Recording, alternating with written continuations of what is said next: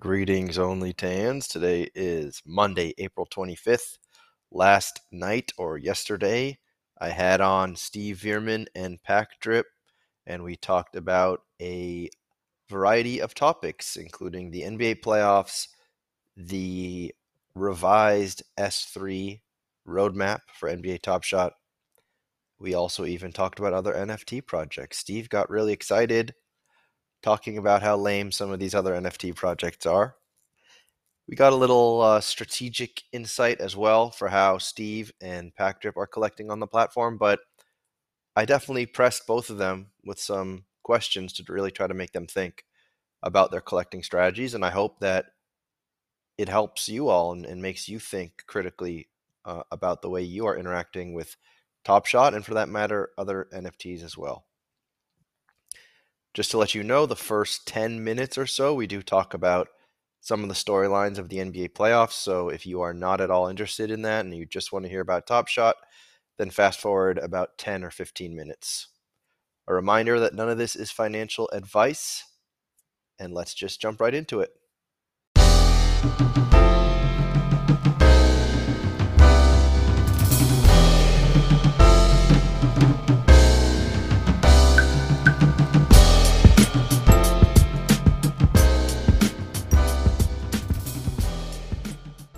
Hello, everybody.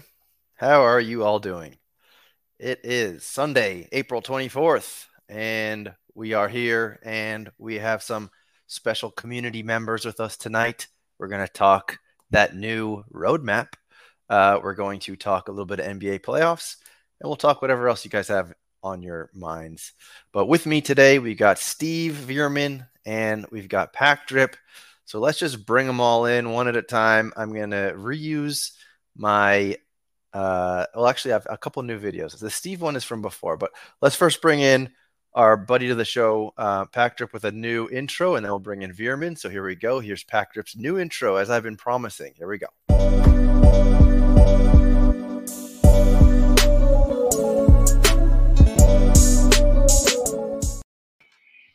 There's the man. I'm AG. I don't know who Pack Drip is. Well, AG getting postponed because I actually made him postpone because he wanted to do some like giveaway thing, and it was all way last minute. And I said, let's just push it back. All right, so I won't troll AG this hard. I'll change it back. We'll change it back. How do I change it, actually? I did this the last time I was on here. You'll figure that out. And then I'm going to intro Steve as well. Steve, this is the intro actually from – this might have been the first Top Shot interview I did on my channel when it was like the whale, one of the whales of NBA Top Shot joins me. So here we go. Here's Steve's intro.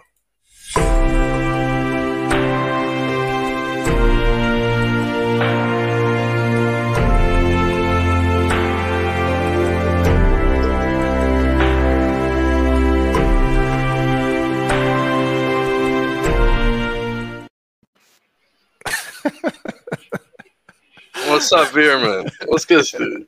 Man, it's all good. That's a great classic intro. I love it. Yeah, we love it. We love it. So I think there's a lot to talk about. First of all, Steve, congratulations on the Raptors coming back and taking one. We got one. I mean, against all odds and against the refs, we got one. We wouldn't let the refs hold us down. You know, as much as they want to. You know, it's clearly one-sided. We through our sheer will alone, we were able to get a win at least. Well, you got Scottie Barnes, the Rookie of the Year. That's a nice little booster to the fan base. And Siakam played out of his mind. Is that right? Yeah, he played well. It's like I think a career playoff best for Siakam, which is, it's great because he's always been a little inconsistent, especially in the playoffs. Right. So it's great to see. And yeah, Barnes is back. That injury there was a bit scary for a while. So yeah, man, I think we have a chance. I mean, it's a long shot, but it's a chance. Yeah, sure. And Embiid is apparently injured. He's got like a torn thumb. Is that it? Yeah. Yeah, it's a torn thumb and a torn ego. I like it. Yeah. Well, it's gonna be tough. I mean, it's gonna be again in Philadelphia. Game 5 is next. But hey, the LeBron did it versus the Warriors. Why not Toronto? True. Yeah. Well, I mean, the harder one, because I mean, we were down 3-0, but I mean, the Nets are also down 3-0, and I know coming back from 3-0 has never happened. But it's like, well, at this point, I almost feel like the Raptors are in a better spot to do it than the Nets. And I'm not, again, it's a long shot for both, but. Yeah, I think definitely the only team that has a chance of that is the Raptors. The Nets are cooked. It's going to be the headline. Everyone's going to be talking about how Kyrie just ruined another team, and Kyrie's going to bounce. He's going to jump ship. That's what's going to happen, like a rat off a burning boat or whatever the saying is. That's what's going to happen. I'm calling it now. Kyrie leaves the Nets. Kyrie jumps ship. That would be interesting. I seen some dude, Cuffs the Legend, the LeBron source. He said something about Kyrie and Russ swap, and like KD gets Russ back, and Kyrie and LeBron team back up, and they both have big contracts, so it weighs out. That would be cool. I just don't know. Like I want to think that Russ isn't cooked, but apparently a lot of like NBA minds think that he kind of is. He refuses to set screens and cuts. He doesn't fight through ball screens. That's the league, you know. Like if you're not guarding that as the point guard, then things get hard for the rest of your team. And is he worth building around at his age and what his skill set is today? I don't think so. Yeah, but Russ he can still hoop. He's better than the majority of the players in the league. I don't think he's applying himself as well as he could. And also, you know, he's a little bit on the decline, like anybody else would be. Well, I hope he gets a chance somewhere else. I think LA is also kind of a hard place to play. Once you play in LA and you have like a bad first showing, I think it gets pretty hard to come back from that. But anyway, so right now, just for those watching, right now the Warriors are playing the Nuggets, and it looks like it's a close game, but it's just in the first quarter. The Warriors are up by 1 point. Bucks smacked around the Bulls today. That series looks like it's just about over. They really crushed them. Giannis had 32, 17, and 7. So love to see it. Yeah, I still think the Bucks are probably the team to beat in the East, although the Celtics are definitely going to get some attention right now because they're going to sweep those lowly Nets.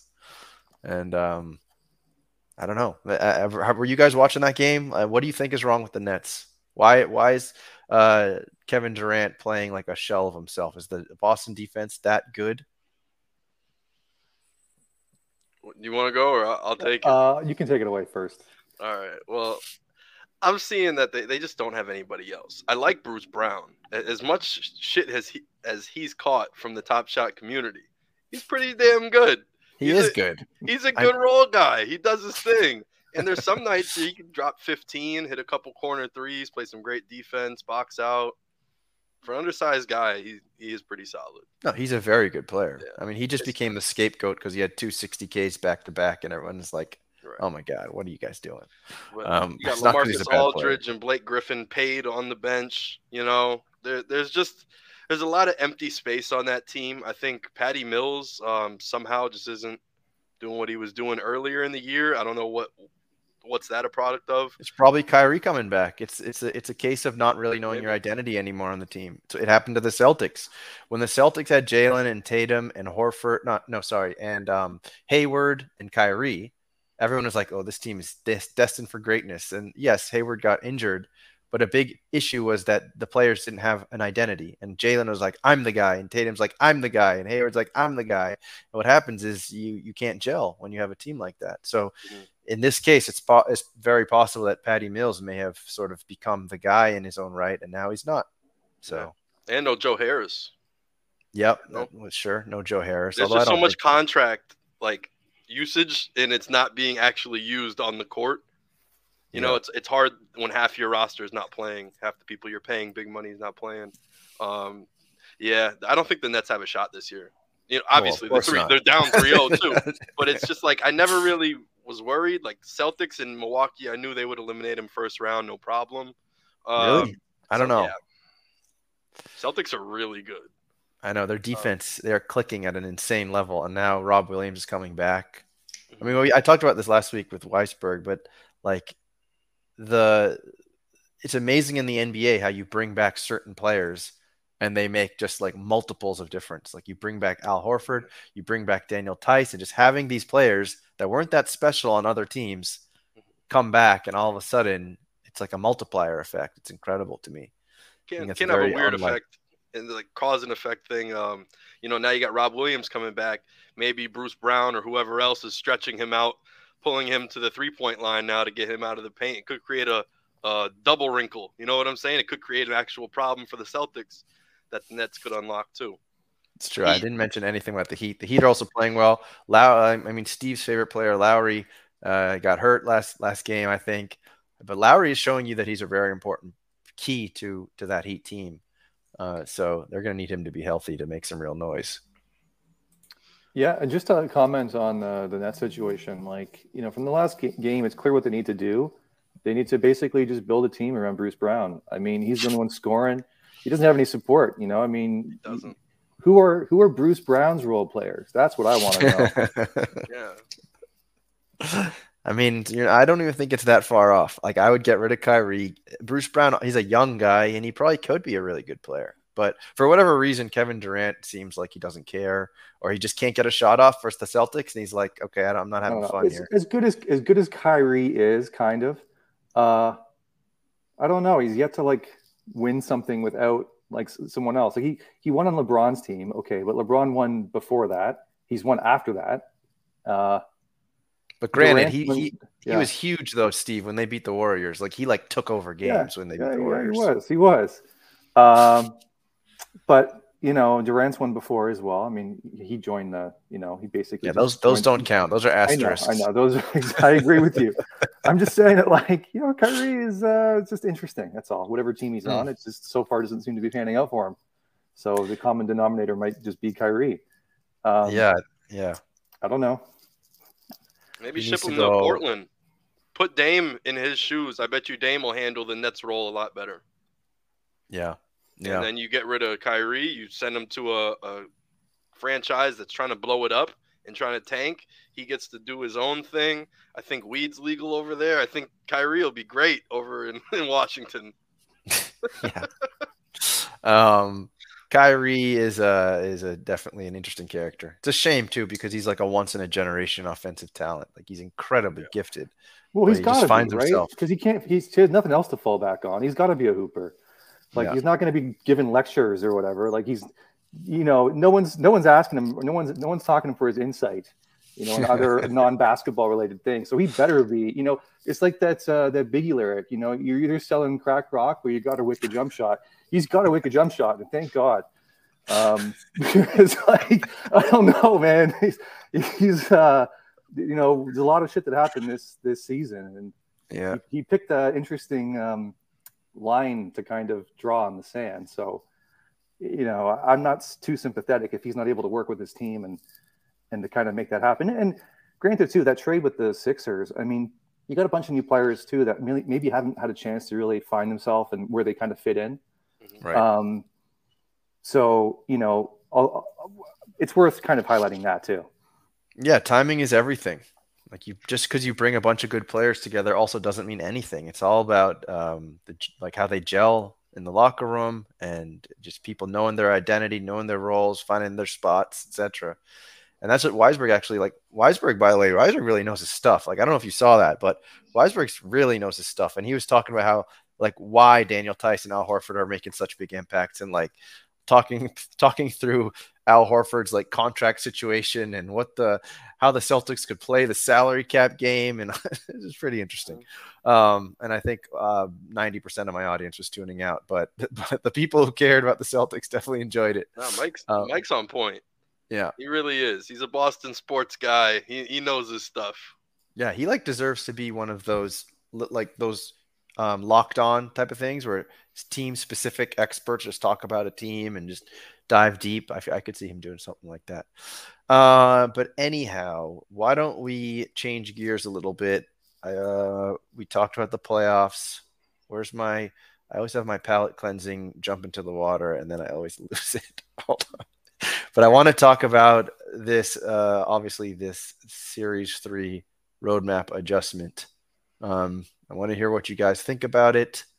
And as soon as StreamYard's kicking your ass, Tandy. I know. What is with this? That's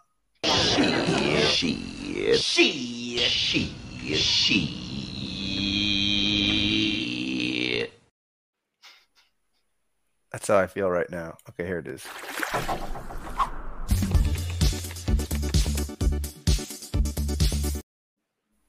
Okay, so that's your palate cleansing video.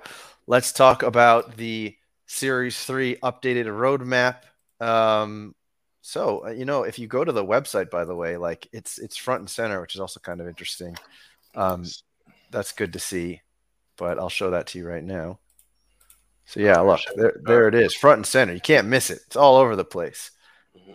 So if we're talking about just usability and such, users understanding things a little bit better, I think it's still pretty confusing for the average user. But right now, I don't think there are many average users on Top Shot. I think right now you're either a diehard or not.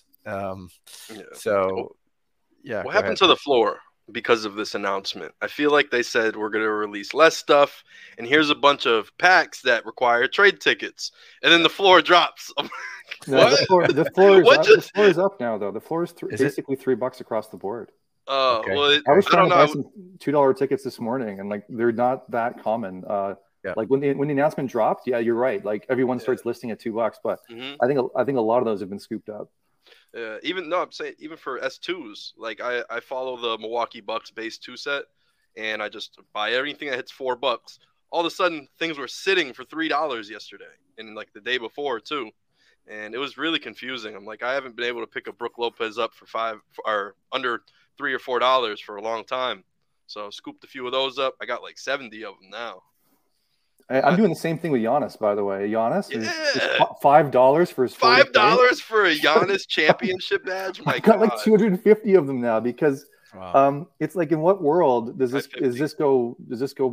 age poorly? The only world it does age poorly is if the product just goes to zero and it just disappears. But like, how could you not want a Giannis championship, moment? Like, it's not from the championship, but it's from the season. It's got the badge on it. It's a pretty sweet dunk. The dunk's over Durant.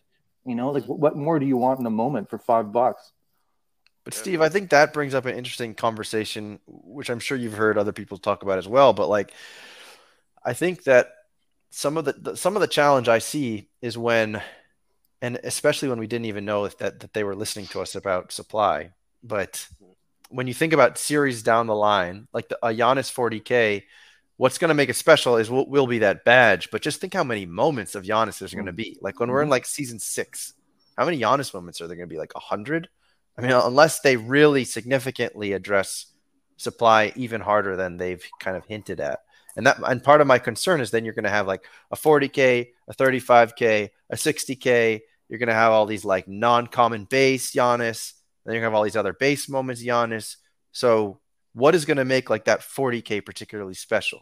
I mean, why won't it just go to the polar opposites where people are either going to want the Top Shot debut or the Series 1 or the new shiny toy that's going to be in like a flash challenge? Why are people going to shop in the middle?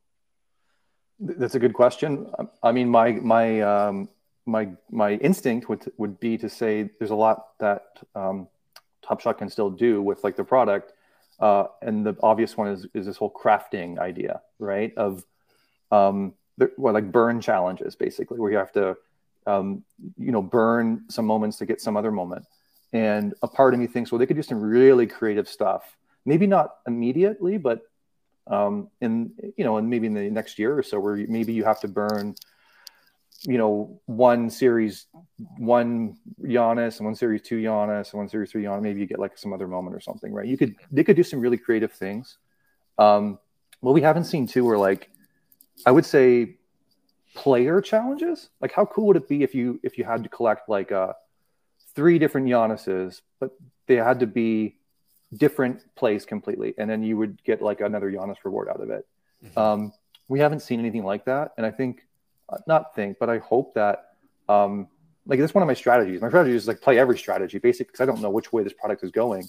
Yeah. But if it does happen to go that way, that at least I've got like I've got some strategy carved out for me where I've stacked particular moments that I think would work in that case. Pac, do you have anything to add to that, or? No, I agree. There's like Million Ways to Skin a Cat, and I try to learn every single way on Top Shot. I really do. I try to figure it out. I want to have team set covered. I want to stack team set stuff. I want to stack some S1 stuff. I think that's always important. I've also kind of narrowed down a few of the bottlenecks, like Darius Baisley, I think, is like the new bottleneck to the Thunder set because KD won't count as the historical moment anymore. Okay. So like I have like 7 Baisleys, and then I have like 7 Marcus Morris S1s because he's at 1,500. And if that never happens, then I got like some other stuff that I got. I got Rising Stars set that I'm holding on to because I think Anthony Edwards' dunk is a grail, like an NBA grail. We'll see that. I bet you our grandkids will watch that highlight. You know what I'm saying? Like, Oh, that's one of the few, because this was a conversation we had last week too, and it kind of makes a good point too about what Steve was just saying, which is like it's a dunk over Durant, and that's a good question, which is how much does the actual play matter? Because a year ago people were stacking that LeBron no look 3, saying like everyone's going to collect this thing. The fact that this is under like $1,500 is like free money. And then it's like, but do people care? Like, do people care about the highlight? And as of right now, the answer is no. I don't know what would get us to yes, other than like a few moments. I forgot about the Anthony Edwards one. That's a clear one to me. And it's like the Steph MSFE. And you would think it's like the LeBron tribute dunk. Yeah. But I just sold one of those for the first time since I basically joined the platform, by the way. That might have been my only one I've ever sold. I sold it like 3-4 days ago. In protest? Well, no, because of this exact reason of like, I just realized people just don't give a shit about the plays. Right. Like the no look 3 is a perfect example. It's like $70 or $80 now. Right. And that used to be like the moment.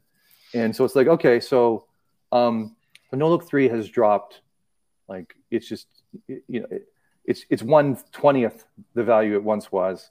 Yep. The tribute dunk is 1/5 the value used to be. So I'm just doing some math here. I'm like, oh, well, there's room for that tribute dunk to fall still. So I'm just gonna sell this guy before everyone just completely gives up on this moment too.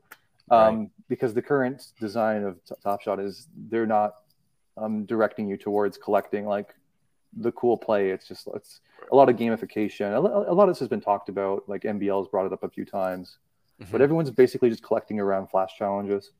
And there doesn't seem to be a lot of other people collecting just because it's cool. And I think we need that.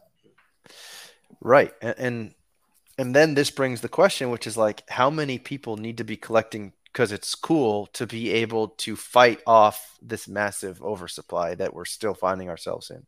Because that is, again, and LG made an amazing podcast about this right before the Series 3 Office Hours update, which was like, this is a sports product. Like, they're not going to stop making highlights to tell you the story of the season. So then the question becomes, then what can they do? And I like, at least, and this is what I interpreted, and let me know how you guys interpreted it too. But it seemed like a lot of the packs that are going to be released for the rest of S3 are either going to be really low circulation, like rares, legendaries, and if they're more common, they're going to be trade ticket packs. And I don't know, I'm probably wrong in that it's not all going to be that way, but that made me really hopeful. And it also tells me also that you can still tell the story of a season, of a playoffs, of whatever, and have some of those moments just be super rare. And like, okay, everyone doesn't have to be able to buy this stuff. And so first of all, like, is that what you interpreted from the update? And then I'll follow with my next question after. But is that what you interpreted also about these packs that are upcoming? Nobody's buying the story anyway. We just said nobody's buying the no look 3. No one cares. No one cares about the play. So why are we telling the story? I think we should probably not tell the story anymore if that's the case. If we're playing a different game. I'm about to pour one out all over my keyboard for Austin Kent, but go ahead. Yeah, we got to pour one out for Austin. Pour it out for Austin Kent. He can't press the mint button anymore. The famous buttons and levers of Top Shot. And it sucks too, because like that always felt so jarring to me, because there was all this half of like the people that were loud positive on the community on Twitter we're like, oh, these plays are incredible, and like the thumbnail art's amazing, and the quality's just through the roof. And it's like, yes, that's absolutely true, but like it's not itching this massive mosquito bite that everyone is like crying about, which is, please stop giving us so much supply. So then my question is, did you interpret it the same way that I did, which is that there's not a lot of like common super large supply stuff coming for the rest of S3, and it's mostly more limited stuff, and the common stuff is mostly trade ticket stuff? Did you interpret that, or did I interpret that wrong? That's the way I interpreted it. Okay, cool. And even like because there was that Spaces that happened shortly after, and I think Jacob mentioned something about just changing the narrative, where it's not Dapper versus us. Right? I know. I was trying to find that clip when I was re-listening to it, because that's so. Yeah. I love hearing that they get it. Like when they say things like that, it's like, okay, they're actually listening. They actually are paying attention, because that's the biggest problem I feel, is like when we feel like they're not hearing everyone on Twitter. It's like you think that they have to be reading all these tweets, but we don't really hear anything. And then they talk about it. I think there's a problem here too. I think they may understand it now. I honestly believe there are very few instances where they should be printing more than, let's just say 15K or something of a moment. Yeah. I would rather, like the Bruce Brown situation is a good one. Yeah. So there's 120,000 Bruce Brown comments in Series 3 between two different moments. I would be not okay, but I would be more okay if it was spread over 12 moments, right? It's like, well, you don't have to collect them all. And at least if you get a different one, like, I don't know, just to get another, what are you trying to tell us basically when there's only between 5 and 10,000 active users and there's 120,000 Bruce Brown? Are you trying to tell us that each one of us has to stack 12? Because if we don't, then it's like, well, demand, doesn't equal supply, and then we're fucked, kind of thing, right? And so, exactly. I think they are printing. They do get it, and I appreciate that they're using trade tickets again, because I think that was better received before when they first did it a couple weeks ago. It was. I loved it. Yeah, because it seemed like they were willing to forgo money, which is like they make most of their money now from packs. They're willing to forgo money to make people feel like their shit moments had some utility and they could trade them in for other moments. And I thought that was really cool. And I love the fact they're doing that. They're expanding it to do it with rare packs and, hollow packs. And it's like, this is incredible. And, my immediate thought after that was, if they keep doing this, look, hypothetical situation, where there might be so much demand for trade tickets that the floor might go to $4, might go to $5. You never know, depending on how long they do this for. And there might be a scenario here where people start begging to release more commons because they need, no one's going to, and they keep the pack price the same, by the way. So let's say you needed like 10 trade tickets for a pack or something, right? There is a scenario here where people just, like, maybe they're trying to pull that lever right now of like, okay, like we're gonna let you use your trade tickets until you don't want to anymore, right? Because and why not? And why not? Because that'll create amazing sentiment when you rip a pack and you're not going, oh, that's the blue one. Okay, click that one. Because that's what happened to the packs. And the packs used to be like the most exciting moment of the week. And now it's like every week. So it's like, come on. That you need that magic back. Like that's how you get that magic back. It's like, oh yes, I got a Giannis. And now it's like, okay, it's a cool clip. How much? Oh, $3. All right, what's next? Like, I think people should be making a decision on whether they want to keep it or whether they want to sell it. I don't think it should always be sell it. Like there should be some element of maybe I should hold on to this because it could be either, there's some other future utility for it, or it could just be worth more next week than it is this week, right? Or tomorrow or whatever. But for the last year, it's basically been, if you get a high value moment, just sell it because it's going to be worth less tomorrow. And they need to change that. And how can they change that if it's not like burning, or how do we do that and still have the existing challenge structure? Like, how do you make it so that it's not in your best interest to get rid of your moments when right now that's clearly always the smart play as of right now? Well, it's tough to say. I'm seeing I'm seeing a comment here from Mike with like the blended packs, like the yeah, it was interesting because a lot of the rares and legendaries, they tanked, which I thought was incredibly fascinating because they should have actually gone up. And here's why. The odds were harder to get a pull of legendary and a rare than when they were if you, like the odds were, it was more difficult. You would have to spend more money to pull a holo than if you did previously in the guaranteed packs. So like, it's weird how the market responded in an opposite way where, no, like prices actually went down. And I think a lot of that was because if people pulled a holo out of a $20 pack, they felt like anything above $20 was a win. Exactly. But they didn't understand that, no, you actually had to spend the equivalent of like $10,000 to pull that, to guarantee basically you would pull that holo, versus before it might have been like $1,000 out of it, you know, if you could get a holo pack. So there's just like a misunderstanding of like, no, it's much more difficult to pull out of those random packs. And people just wanted the money immediately. And the market's just crazy. I just think that's a very nuanced idea of really understanding the math behind it and what you would theoretically have to spend and what its theoretical value. Because like you said, I spent $20, I got something that's worth anywhere from 500 all the way up to 1,200. I'll take my 500 and call it a day. Like, I think that to me is the easiest answer to that issue. Not understanding that, like, statistically, they might not ever pull a legendary ever again from any blended pack, right? Like, it's so hard to do that, especially for like the standard packs, where I think it was like one in I don't know, 500 or the odds were insane. So to think that someone else could do that again, like, no, people just don't value the thing they got or understand how rare it was. But also this point about rent seeking. Do you think that rent seeking is really still a thing? Like, my take is that the people who sell stuff on Top Shot, they're not selling to leave Top Shot. They're not there to be like a vulture and get on Top Shot, get a pack, and piss off with the money. I think the majority of people, and like myself included, when I like rent seek, that money just goes straight back into my Dapper, and then I want to buy more packs or buy more moments. I feel like the people that were sort of villainized back in a year ago were the people that would come from other NFT communities, and some of those people probably still do this.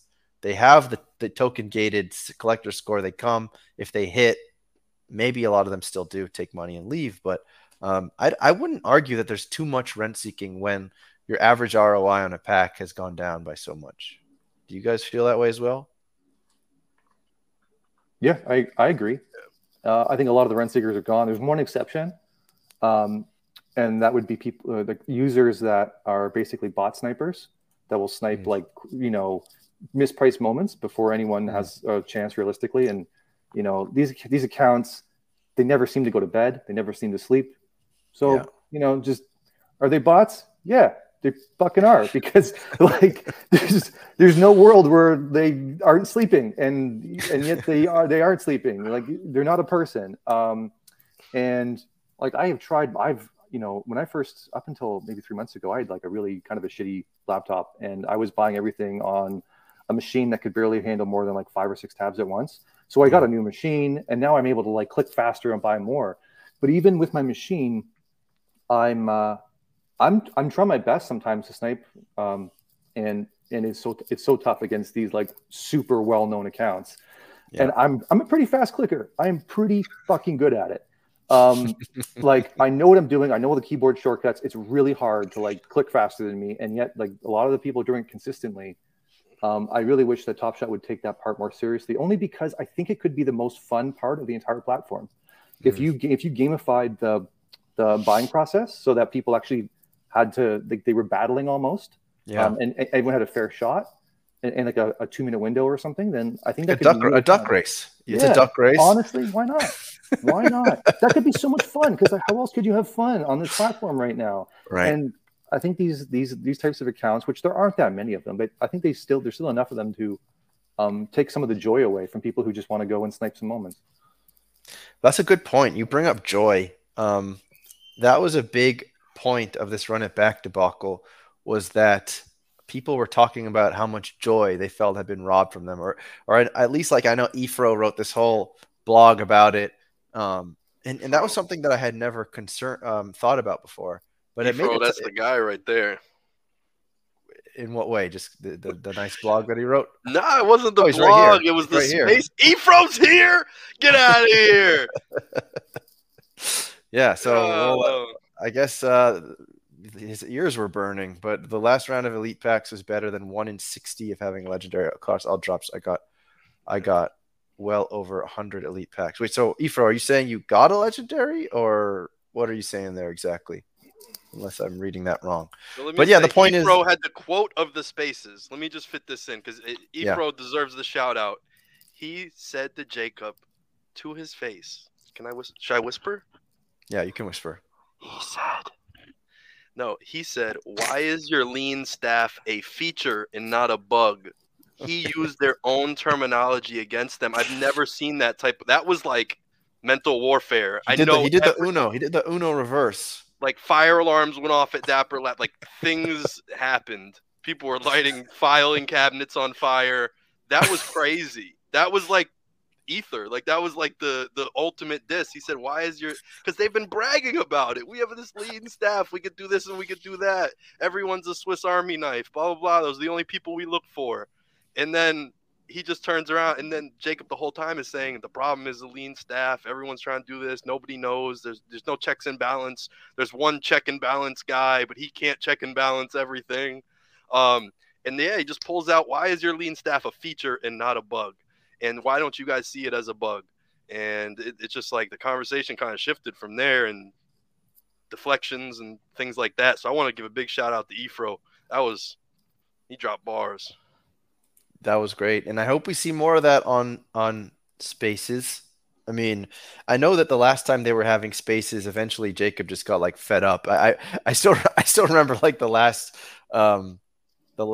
Spaces or whatever you want to call it, the last office hours, and he was just like, all right guys, so should we stop doing this? And then we didn't hear about him for like forever. So it was nice to see that he's sort of recharged and re-energized, and it seems like they have like a new approach to this, and they're going to include other people so Jacob doesn't become just like the scapegoat that I think he sort of unfairly becomes. So I think that'll all be good, and I hope that they, like people like Efro, will continue to get spotlighted, and we can continue to feel like they're actually listening. I mean, that's always such a huge relief because so many of us are such stans. We're so bought into this stuff, like at such an extreme level that we just want a little bit of back and forth, and like that at least gives us a little bit of back and forth.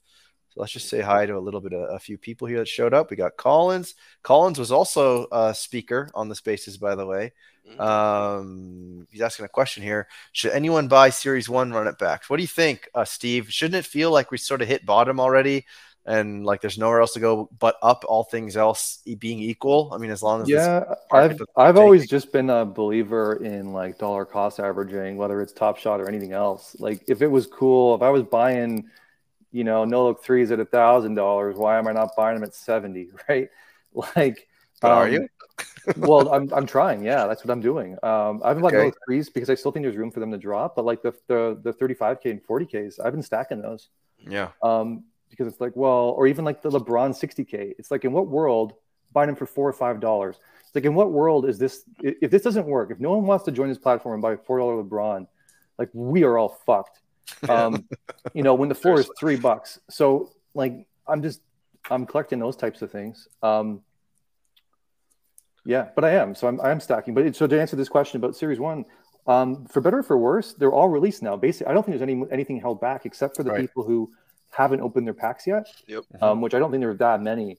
So if you're interested in something that's been like fully distributed, and because there's a lot of nonsense still about S1 stuff being most of it is fully distributed. There are a couple exceptions to that with like the Series 1 reserve stuff, right? But most of it is. So if you're interested in these run it backpacks, do it. And I'm curious to see what Top Shot does with the new version of Collector Score, because they said they're separating historical moments from team sets. But I'm wondering how much of a bonus or whatever they're going to give to teams if you have these run it back moments. Right. Steve, I liked your post about the LeBron. I think it was at the 40K or something, and it was just about how everything's down, no matter what. And man, out of like morbid curiosity, like I buy a lot of moments, like a fucking ton. My morning routine is basically I have a bookmark called Series 2 base cheap stars, and I go through and I just basically I try to sweep the floor. And morbid curiosity. I click on some of these. I'm like, how much do people pay for these? And like, yeah, LeBron. It's like some of them people pay like $300. I'm buying it for $12 or $13. It's like it breaks my heart. I'm sure it breaks theirs. But like, I don't know. I'm still bullish enough to say, well, fuck it. I'm gonna if I liked it at 300, why am I not buying it 12? I mean, the only counterpoint is the thing I mentioned before, which is just how many series down the line, how many more LeBron moments are there that get added, similar circulation, whatever. Do you think, does that affect your thinking at all? Or do you think about that at all? It does. But I think crafting, and even like when they hinted, it's like everything they do is kind of a bit cryptic, but when they hinted like Series 4 is going to be dramatically different and how they mint things, Right. like I think they might, if it's dramatically different, I think they might actually start minting to demand, or they might start printing them only when they're, when you buy a pack, or just so they don't over mint by mistake. I don't know. They might do some interesting things there, but in any event, I think what that says to me is this has all just kind of been a misstep on their part. Like they've minted too much. And for that reason, I think it's almost like they're all like errors, like in a way, like all Series 2 and Series 3 stuff. This feels like a big error in my mind, but not in a bad way, in like a way that I don't think they'll repeat that ever again. So that's another reason why I'm just like, okay, I might as well just accumulate this cheap stuff for $3-4, right? Like if it goes south, I mean, the worst case scenario for me is I use it as a trade ticket, which I don't think is a bad thing. But. Right. Yeah, and the nice thing about buying near the floor is there's not a whole lot of room to drop, which is a lot better than, I mean, even kind of the run it backs. I mean, some of those run it backs are several $100, $1,000, $2,000. It's like if enough people decide to start running for the exits, those also can have a lot of room to fall, the same way as that LeBron No Look 3 also in your estimation has room to fall. You know, even more so when a moment is like $1,000, $1,500 or something. But anyhow, yeah, so I scooped a recent S1 run it back. I grabbed Kelly Olynyk. Okay. I finished my Celtics full team set. Couldn't get to Kevin Garnett. Good to think things out for that, but I mean, don't feel bad. Full S1. I don't have it either. So yeah, you know. It's full S1 though. That's what I care about. So as of right now, I mean, they're gonna cut the historical moment off anyway. But I figured I'd just get ahead of the ball. I never thought I'd see Kelly Olynyk's that cheap, since TJ from On the Moment bought 25 of them before the news dropped. Yep. I don't think TJ did though. Actually, TJ was not TJ. I take that back. Yeah. Wrong finger point. Yeah, TJ. Sorry, it was my other guy. Actually, it was Justin, but that's water under the bridge. But Chef Prez wants to bring their show back. I forget their names. I mean, these guys have all they're on to bigger, greater. I know, things, they're on the giant things now. They're like, we're not talking about no look 15Ks no more. Yeah, they don't want to talk about that ananymore. But anyway, let's give Chef Prez his clip.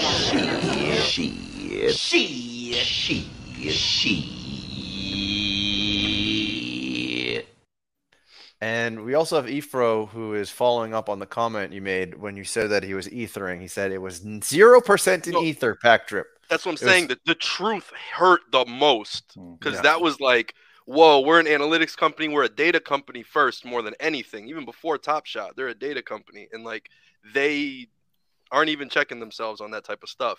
And I think it turned some wheels that no one was, thinking in that perspective. Yeah. Yeah, Tandy NFTs makes a point here as well. It's like they hired Pack Drip Ewing. They could have bought his whole team. He had people on staff. He was building something cool. And they are launching a podcast, which I think is kind of interesting. Mm-hmm.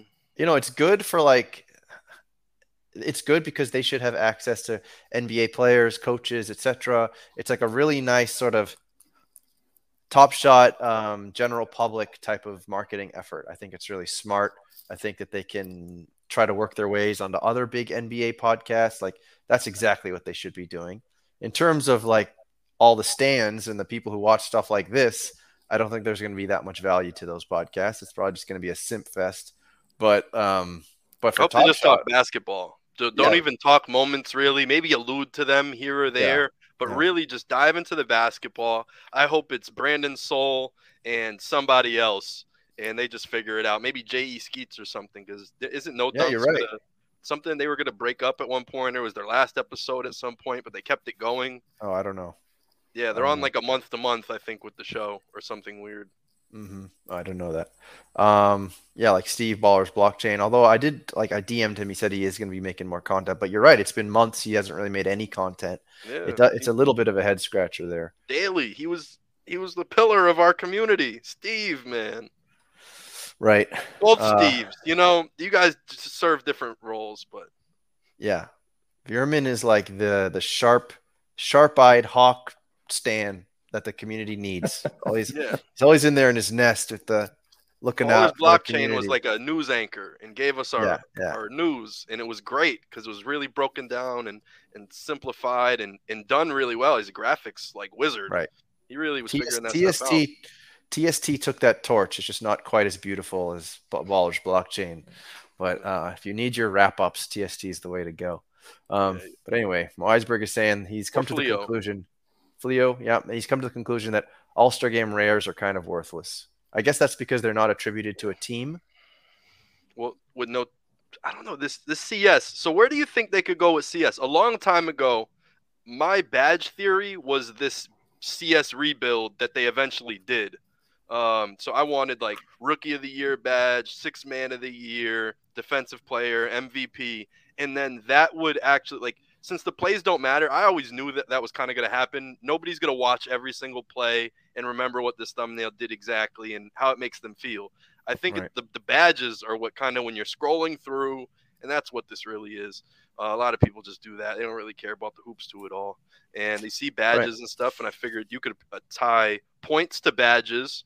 And also just, I think it tells the story of the NBA a little better. When I'm scrolling through base set 3, I only see one Sixth Man of the Year badge. It makes sense. He's the sixth man, you know? Yeah.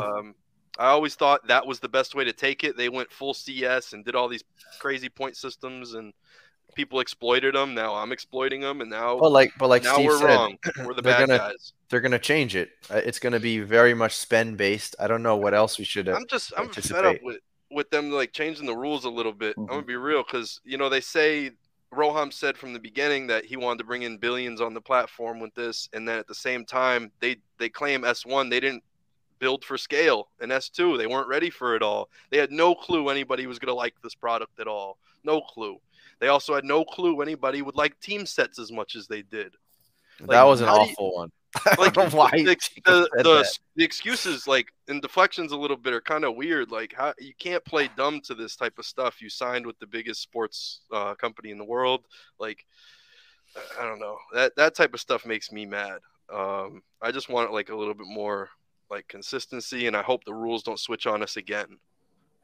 Yeah, but I think they are. But I'm like, I mean, talking after this, like, who will get hurt from this situation? Are me and Veerman gonna get screwed because we were, stacking Raptors and Bucks, vice versa, and we were just trying to climb this leaderboard thing and all of this, and they're telling us now the leaderboards are important. I got a Ethereum NFT from the association because I'm a top 50 Bucks collector, but they're getting rid of the collector score in the old way, and they're reworking the 12 CS and everything. So under the new way, am I still a top 50 Bucks collector? Like, I just want to know I didn't climb the mountain just to get kicked down it, and then I got to reclimb a new hill. But I think those are two different things, actually. I think there's going to be an indicator of who is like the biggest fans of their teams based on how many moments they hold of that team. Like, that to me seems pretty easy to. How many moments though? What if Veerman has 10 legendaries and I have 50 base 2 commons? Am I the better collector still? Like, there does have to be something behind. No, they do have to. They have to have some kind of multiplier if you hold. Well, that's why I started stacking the Raptors bases, is because King Dragon, who's the other guy on the Raptors leaderboard. He's a good dude, but he took my number 1 spot because he was just stacking these cheap Series 2 bases. Yeah. And I had like legendaries and everything else, but it didn't, like, they were kind of worthless because the Series 2 commons, this collector score was just so broken. So I did the same thing. I basically just started stacking those. I didn't really want to stack 500 Siakam bases, but I did. I think I'm probably over 1,000 now for Siakam Series. Once you started, you couldn't stop, right? Because I was against this whole 10, 20 stacking at first. When I found out the cheat code for CS, 36, you spend $100 and you gain 720 CS. But yeah, Well, the thing about where this went wrong, the legendaries just weren't worth that much in comparison. Like legendaries are worth basically 1,000 collector score, but 3,000 if you have full team set. Yeah, so let's just say 3,000, right? If you have a full team set for for the same amount for a base would be like like 36, right? So you do the math here, right? I'll do the really quick math. 720. You spent $100. 3,000 divided by 36. It's 83. So 83 commons is equivalent to a legendary, but 83 commons you can buy for like $4. So you can spend $300 and you can get the equivalent of a legendary. So like that shouldn't have ever happened. Like legendaries should always be like, no, legendaries are cheaper and they come with more CS and whatever, but they didn't do it that bad. They bungled CS from day one, and I've not been happy about that. People thought I was the madman for the badges. I was the crazy badge guy for a while, but I'm like, this is the story. Like I think that's the way to go, and I hope they drop some more badges and then include it with the CS, and it actually gives merit to the Defensive Player of the Year or MVP Jokic. Like Jokic's numbers, I hear this is the biggest complaint that I hear is everyone's like, man, I tried to buy these Jordan Clarksons on speculation. I thought he was gonna win Sixth Man of the Year, and when he won, nothing happened. Blah, blah, blah. Well, if you want it to feel like the stock market of the NBA, you are investing these guys at the end of the year, and you're hoping that they get the badge at the end of the season. I feel like it's a good incentive across the marketplace, across everything. Now that this other plan panned out and we learned that it failed, I mean, give it a shot. I think all these ideas are fine, but I think all these ideas can't breathe if the supply is still all warped. True. And so we saw like Scotty Barnes had a little pump at least. So like there is an element of that. But again, like if the supply's out of whack, like nothing works if the supply's out of whack. And then there's people that will also tell you that if like the comms are out of whack, then nothing works. But I still think that the supply is the biggest issue, obviously. And so that's reason to be optimistic, I suppose, is just that they seem to understand that and are doing something about it. And in the short term, they're going to lose revenue because they could just be printing millions of dollars every week or two, and now they won't be. And it's like I said with Alexo, is that's really the way they should be looking at all this, is that just consider that your biggest supporters all think that that's all you want to do. All you want to do is just pull Dapper out of the ecosystem and print money, and just think that's what everyone thinks you want to do, and then work it through. Is this decision we're about to make support that, or go directly in the face of it? And go directly in the face of that for as long as you can manage to win back the trust of this community. And I just said community, and we haven't played the clip yet, so you know what we got to do. We love the community.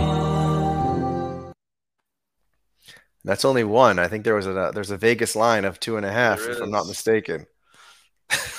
You've been holding that line. I noticed. You could have shot it. You could have shot it before. Yeah, for sure. You're betting the under, huh? You're an under better. I no clue. Oh yeah, I put some money on that. So Efro is asking you, Steve, are you going to be mad when all those Siakams that you stacked are worth less than the equivalent legendary? No, I'm expecting it. Like, here's the thing, as I mentioned before, I'm playing like a million different strategies on Top Shot. So no matter what Dapper does, I'm going to be burned on one of them. Like, I know it, right? So if they give more, but that's by design. Like, that's why I'm doing so many different strategies, because I don't know which one's going to work or which one. So I'm expecting it, and if it happens, like, that's fine, because to me the worst case scenario was always, I can use them as trade tickets, or I can give them away to other Raptors fans, right? Like as an onboarding part, like, here you have a Siakam, have a Lowry, whatever. Because I'd rather do that at that point. Right. So yeah, Corey's over there upset that Jokic didn't get any love. This is my whole point. This is what I predicted before the season ended. I was like, this is what's going to happen if there's no badge award, and this is why it's not the stock market of. Yeah, but wait a minute. At the same time, the Giannis, the badge is just, we just talked about this. Is $5 for his 40K, right? Well, that's because it's not valued. It's not given a point. But that's the whole point about these other badges, Backtrip. They also won't be valued. Yeah, I mean, because the Jokic is $4. I mean, would the badge really make it a $5 moment? I don't know. I'm not convinced, because the Giannis is $5. It might give it a dollar bump. Well, there's no MVP badge on like a Giannis S1. I think that would like dictate some S1. So I don't know. Championship, maybe people care about individual awards more. Yeah, I don't know. Listen, if we think something's back got to to, give though. Well, listen, I always think of it like this. It's like a relationship.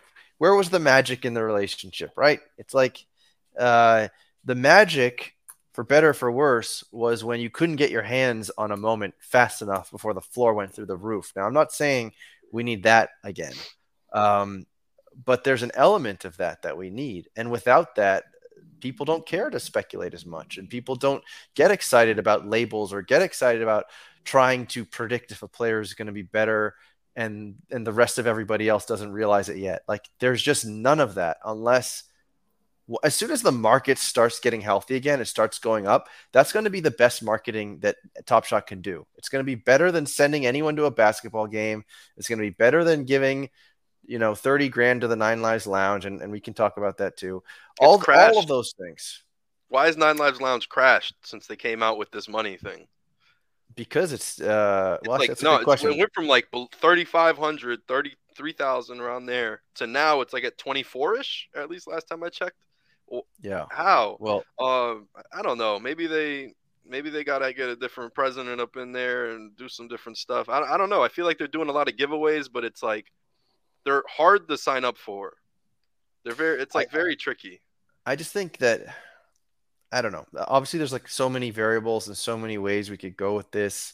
But a lot of people thought for a long time that the biggest issue was that we need more users. And that I'm sure that is an issue. But at the same time, if you get a whole bunch of new users and then Top Shot says, all right, it's safe to turn on the faucet again, and then all of a sudden the floor just stays level or doesn't even move, then nothing's going to fix the issues. The inherent issues is that these are collectibles, and there has to be some collectability to the collectibles.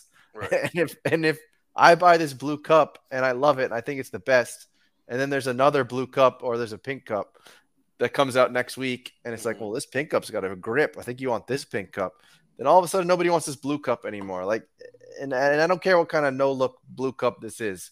People are going to want this pink cup instead. And like, anyway, I don't know if that made any sense, but you get what I'm trying to say. But anyway, yeah, we're definitely going to talk about Nine Lives Lounge in a second, but I see Mint Juice is in the back. Mint Juice is here because he's got to tell us about this event that they've got going on. So I'm going to bring up Mint Juice real quick, give us a little palate cleanse, and let's hear about this event. So first, I think that deserves a couple of videos. First, we'll do a palate cleanse.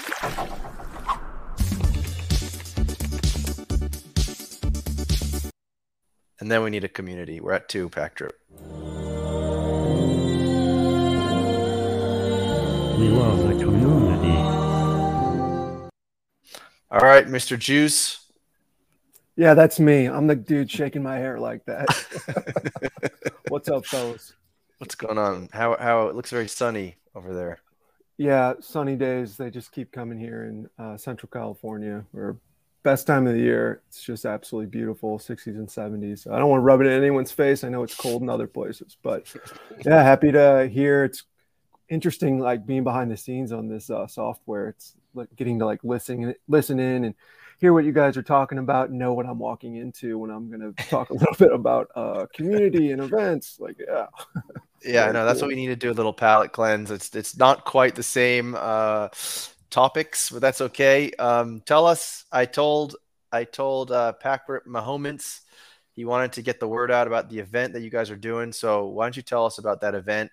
Tell us if it's true that there's a dress code that you have to have a straw hat and no shoes on, and you kind of got to like shuffle your way into the venue. Is that true? Oh, all right. We're talking about St. Louis, a city without a basketball team since like the 1960s or something when they left to go to Atlanta. So yeah, I guess everyone there is just like a Farmer Bob, hanging out, doing nothing but watching baseball and wishing they had a football team still.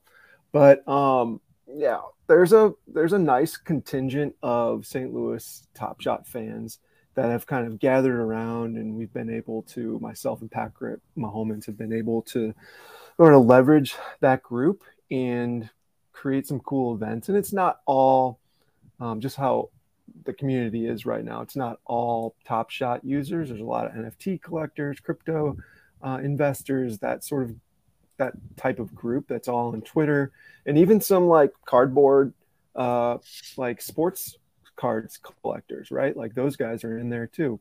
So it's like a sports community, NFT collectibles type of community.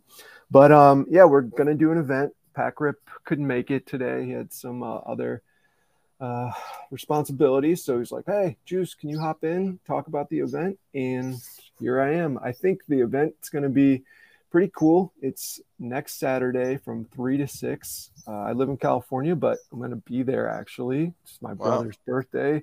So I was like, all right, I'll be there. And I guess I'm going to do this event too. When we found out it was going to start happening and I was going to be there, I immediately reached out to Jacob and was like, hey man, can you toss us some packs or something? Like, it'd be cool to give these away and try and get some people signed up that are our friends that need a little bit of a push.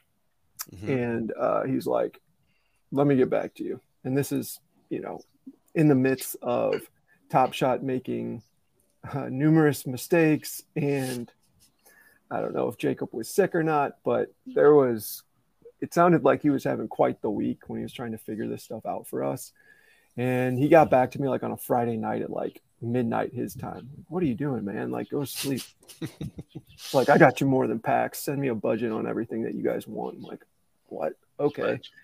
So yeah, we kind of went through that process. I reached out to Chewy over at the Top Shot Kingdom because I know they'd done an event before, just to kind of see, how that process would go and some of the kinks that maybe they had, and see if I could fix some of that stuff and make it easier on Jacob and the team to kind of deliver for us. Reached out to a number of other NFT projects. Pirates are included. So they're gonna kind of help us out. I guess Pack Rip was on that. There's a lot of other really cool alpha that Top Shot and Jacob are delivering for us. And he told me I had to swear to silence, so I really can't drop it. But we do have a photographer there, and yes, I know. But you don't understand the look on people's faces when they see what happens is going to be worth keeping the secret. I promise. I'm so excited. Is this like Detlef Schrempf makes an appearance level tier, or is this like? I'd say higher. Are we talking? Higher for me. Yeah, much higher. Yeah, much higher. Wow. Okay, I'm curious now. You should be. And so next Saturday, I will be, drinking free beer, eating Emo's Pizza, if any of you guys know what that is, hanging out with my friends, hanging out with new Top Shot NFT friends, having a good time, watching playoff basketball, and this is May 7th. Making content that you guys can watch. No, it's April 30th.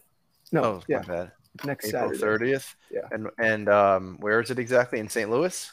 It's at a little place called Global Brew in Rock Hill, Missouri, right off Manchester Road. Anybody familiar? Yeah, the whole crew will be there running through. I got buddies that are going to be in between like a wedding and a reception coming through with tuxes on, so watch out for them. Should be wild, man. We're pumped. All right, so I believe this would be the proper banner. Yes. Yeah. That's cool. I can't wait for this Striped Sock Fest. It's going to be very cool, and it sounds like you guys are going to get some coverage of it. And it's too bad I don't live in Missouri. I'd love to be there, but we look forward to it. I know you guys maybe aren't the biggest hockey fans because you're NBA fans, but give me Steve might be. He's Canadian. I believe they come out the womb. Yeah, no. Give me Blues or give me Blues Boston or Blues Maple Leafs in the Cup Finals. That would be super epic. I would love that because that'll probably be the only time I tune into hockey. So yes, get the Boston Bruins in the Stanley Cup. So I watch. I always watch Bruins hockey. Yes, I love it. Yeah, You guys watched that 2019 series? That was pretty rad. Oh, yeah, I think I remember that. All right, man. Well, now you got us all curious about what the hell you're talking about. So if it's like super spicy buffalo wings, we're all gonna be really upset. But hopefully it's. Could it be better than the the perfect cereal with the at this place? Where was it? Kingdom. Oh, Top Shot Kingdom. Yeah, didn't they pull a perfect cereal? Yeah, but how would Mint Juice know that now? What he knows. Is it better than the perfect cereal pull? A perfect shack. Honestly, I don't know. To me, it is. To me, it is. Like it won't be for everyone, but for me and like my NBA fandom growing up the way I did, playing basketball just in St. Louis and being a St. Louis guy, this is going to be incredibly memorable and very shocking for a lot of people. I think for people outside of St. Louis, they'll think it's cool and they'll wish that something like that could happen in their city. But I can't drop any other information. You guys will figure it out. Start Googling St. Louis basketball players. Well, it's Tatum, right? Wouldn't Tatum be like the only guy I can think of? I can't think of anybody else right now from St. Louis. He's gonna skip out on the series. That's how it's mind blowing. It's like, wow, Mint Juice really has pull. He took Tatum from the Celtics. Well, it could be Bradley Beal. Oh man, no, I doubt it. I think I wasn't gonna ruin the only other guy just in case there actually was something. Come on, man, you got. I'm not dropping anything else. Yeah, don't say nothing serious. We were only talking. All right, that's why you got to say Tatum. Yeah, all right, sure. It's Lucky the Leprechaun. Well, we have Emo's Pizza. That's apparently his favorite. Maybe he'll stop by. Who knows? All right. Love some pizza.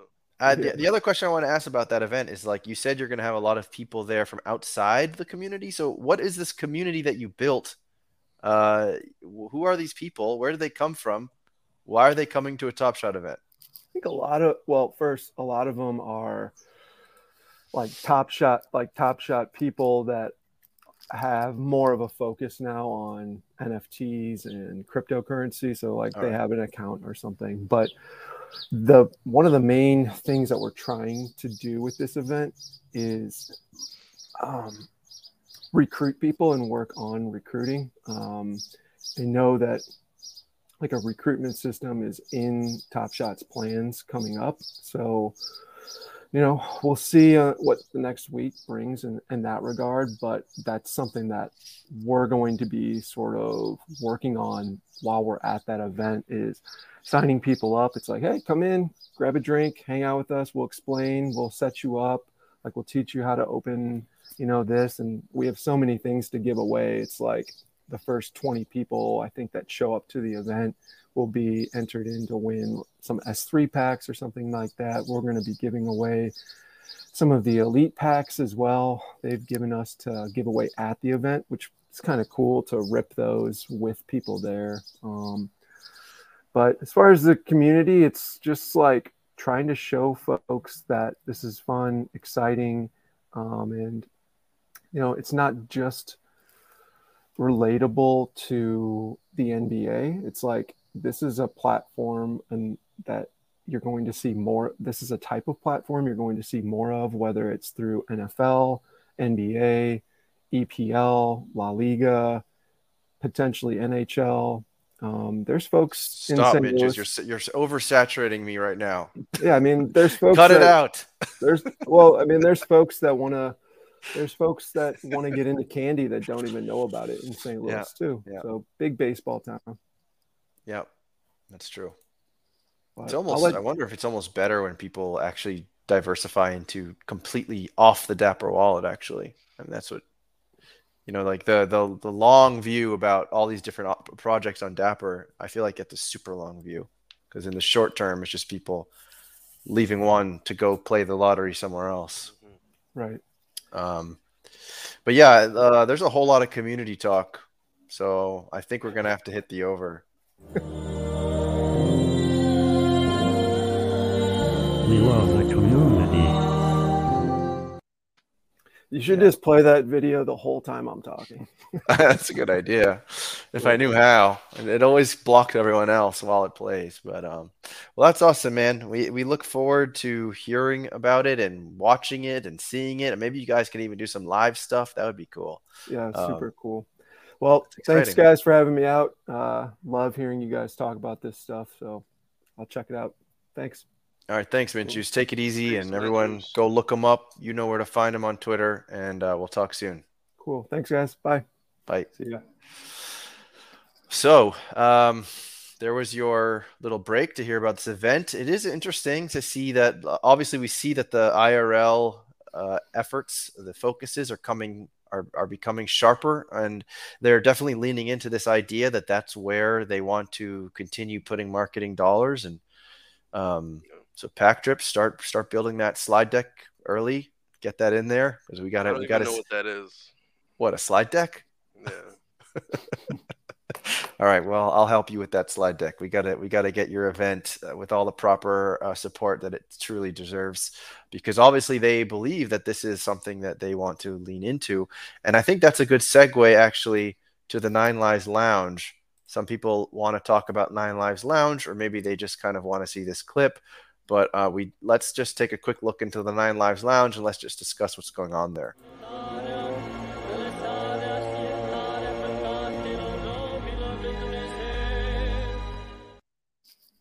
All right. So we know that Pack Drip is a loyal Nine Lives Lounge cat. Steve, are you still a Nine Lives Lounge cat? Yep, definitely. All right. So Pack Drip, you said before the break there, you said that you're finding it confusing that they announced that money was going into the coffers of the Nine Lives Lounge and that the floor was dropping. Why do you think that's going on, or do you have anything else you want to talk about in regards to that? Is it not just I just find it very confusing. Dapper says, "Hey, we're gonna give a Nine Lives Lounge $30,000 a month, and these guys are gonna spend it on whatever, and you guys are all gonna be happy." And then the floor drops more. Was there any hinting as to what will be purchased with that 30,000? No. So I think it's very vague. I don't think a lot of people believe that they'll ever see or reap rewards from it. I think there's just, things that they could do. I don't know. I have a few ideas, but if I ever run for president, I don't want to give them. Got it. Steve, honestly, what do you think about it? About the floor dropping, or about I guess both. Like, first of all, what sense does it make that the floor would drop after an announcement? Like, my take on that, as someone who's not in the Nine Lives Lounge, is that people who are holding on to the Nine Lives Lounge perhaps are waiting for a particular type of utility. When this utility at least gets announced, they might think, well, that's not for me, and that doesn't excite me, so I'm out. Yeah, that's possible. I think there's with any announcement, there's always lag involved too. I think some people see the announcement as like, oh, a time for liquidity, so they're like, oh, this is a good time to sell. So maybe they see this but it's not. I mean, it doesn't make any sense to keep undercutting it or whatever. But I think regardless, there's just lag. So even if everything goes right, think about this, I don't know what they're doing. The last year, Top Shot's kind of been in a not so great space, and it's just a lot of poor decisions and whatever. And it's going to take a long time, I think, to rebound just positive sentiment. It could take another year. Mm-hmm. It could take a year of great execution to be where we were this time last year. And I think people maybe expect too much, or people expect maybe that things will change on a dime, when I don't think that's realistic at all. I think things are, again, this money is allocated mostly to do cool things. And these are all the money's allocated for, for the team channels. It's just to make collecting Top Shot seem cool, because you can basically network with other people and, have a great time. And I think it just takes time to kind of roll out. And so in the interim, people just get antsy and they just say, screw it. I haven't seen this thing go to the moon yet, so I'm going to sell it. But these things will take a while to see even today, if they executed a flawless Nine Lives Lounge event, it could take months for that to actually be seen in the market accurately. I don't know. But I also, as much as I love the IRL events, and I really do, I think they're incredible. I mean, I have massive FOMO at any time. I wish I could have been at the event that Pack Drip put on. I wish I could have gone to some Raptors games with you guys. I definitely feel that FOMO. But I think that I don't know how big the ripple effect is, just because it's a small amount of people that get to enjoy those events. So I've been thinking about this. I've been trying to put my thoughts around this, but for the longest time, I never really understood what Dapper was saying when they said this is the future of fandom. And I feel like I haven't understood it probably for like a year. And then all of a sudden, something kind of clicked in my head, which is that this still has a pretty big barrier to entry. Like Top Shot, we thought it wouldn't have as big of a barrier to entry because I think that Top Shot basically like skimmed all of the sort of speculative NBA fans, the crypto fluent NBA fans, like, NBA fans who know what Bitcoin is, like all those people are on Top Shot. And now like everyone else isn't. And they're not going to jump on the same way they're not going to go buy Bitcoin. And so it's like, I wonder if there's a situation where you're a Raptors fan and there's some kind of inner circle that feels really easy as sign up for this team card and you're going to be in our inner circle and you'll get like a Vince Carter printout and you'll get emails every month updating you on the Raptors, like something very light and simple.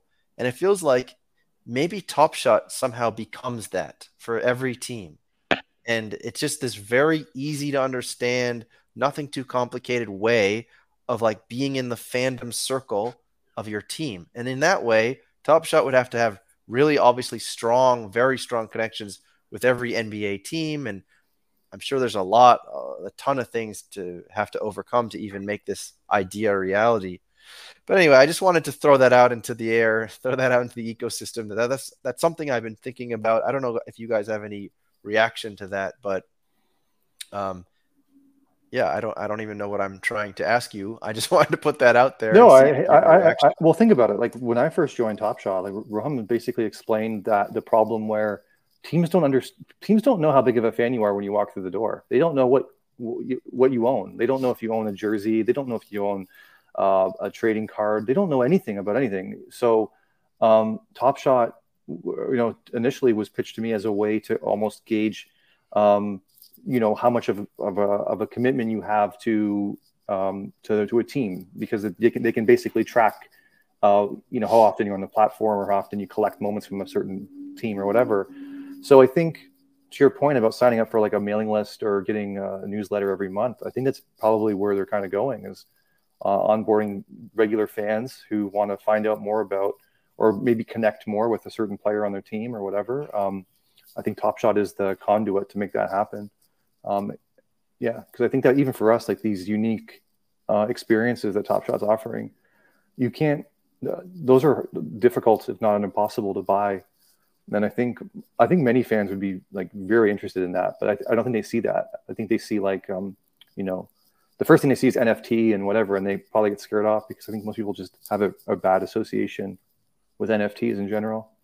Rightfully so. I mean, it doesn't, you can just go to like our NBA, and every time NFTs are mentioned, or basically anywhere on the internet, NFTs are mentioned, there's a lot of hate. We live in a bubble. Like on Twitter, we're all in bubbles because 100% people hate us. People hate, if not just hating on Top Shot, people hate NFT land. People hate this shit.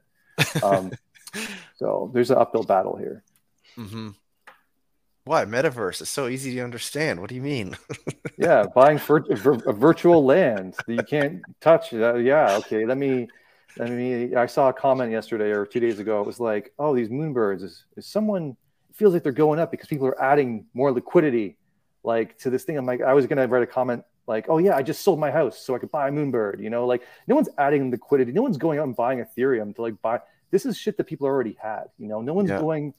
No new user is seeing a moonbird and being like, oh yeah, let me sell everything I own in my life and like get a pixelated picture of a bird. No one's thinking that. Like people that are doing that they've been in the crypto space for a while, and they just, outsiders look at us or these people who have a lot of money in crypto land, and they think we're all insane. It's still a difficult conversation for me to have. Like I like to think that I have a pretty good grasp of Top Shot and I can explain it pretty concisely to people, but man, I have a tough time sometimes being like, oh yeah, it's a licensed NBA collectible, like, man, it gets lost on people. And I still think it's going to take a while for people to really kind of catch on. I totally agree with you there. It's crazy too, because you have like crypto Super Bowl ads and crypto arena in Los Angeles, and and like it still feels so far off, which is just wild to me. And that's why I think that the comparison to like the internet and the cell phone, I don't think those are actually really fair comparisons, because NFTs are so nuanced. There's so much there. It's not like such a sure thing that, oh, of course everyone's going to be in the metaverse. Like, well, maybe they're not. Maybe the metaverse is just like, it's kind of like a supercharged Twitter, and people who don't like Twitter are not going to like the metaverse. Or I don't know. That's, well, the metaverse is a fake word anyway, because you could go on GTA right now and go play with your friends, and you all have a different looking character, and you guys can run around and talk to each other on mics and everything else. But our characters don't cost $100,000 each. But we can't sell our characters to each other, so it's not a metaverse if we can't sell it to each other. Yeah, NFTs are this generation's timeshare. Remember our parents, and they passed that down, that knowledge that, you know, timeshares are a scam and everything else. NFTs at some point feel like that. We have to find new users. We're getting rewarded for onboarding people. It's like we're selling the timeshare now. We're timeshare sales. Yeah, I mean, that $100,000 JPEG, sure, it looks expensive, but what if I told you you could share that with 50 friends, you own a fraction of it every weekend. You get one weekend a year where you get to own that JPEG. How great is that? You know? Oh, God. This is the timeshare business, right? When we step back from our bubble, it gets this perspective is scary. It's really scary. Yeah, take profits every once in a while, kids. You know, here's the thing too. You kind of alluded to it a minute ago, Tandy, but like NFTs to me, like there's a lot of confusion there. The lines here get blurred. NFTs to me, it's just basically saying like it's a type of technology. You might as well just say like JPEG or MP3 or, you know, website. Like it's just because it's a thing, it doesn't mean it's worth anything. Like you can have an MP3 of anything. It could be noise.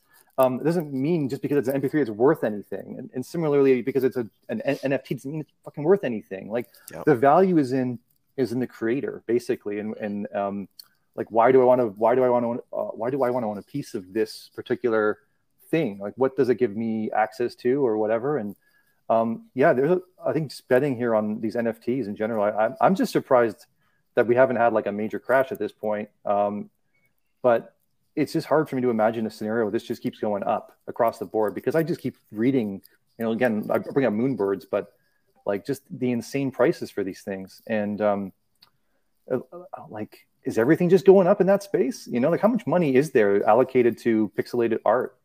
And at some point, like, just, I don't know, it still boggles my mind how this is still, I feel like I'm insane, but you know, I'm still collecting, you know, basketball highlights that are NFTs. But to me, that still feels like, okay, I'm still within like, there's the direct comparison, which is like trading cards. This is just the digital version of it, which is way better. But like, you know, there's no physical equivalent basically of like a pixelated monkey picture or whatever, you know, like that's not the equivalent. Isn't a Picasso. That's not a Killer Self. That's not the equivalent. Like that kind of stuff has never been, I don't know. I understand the outsider perspective of calling it all a scam. I hear this all the time, and I basically agree with it, because it's really hard to debate it basically. Well, how much are like expensive country clubs cost? Like, what does it cost to go, you know, eat breakfast with Donald Trump at the Mar-a-Lago? Like, what does that cost per year? Do you guys know? I don't know. Because it's probably at least $200,000, right? Because that would be what I equate it to.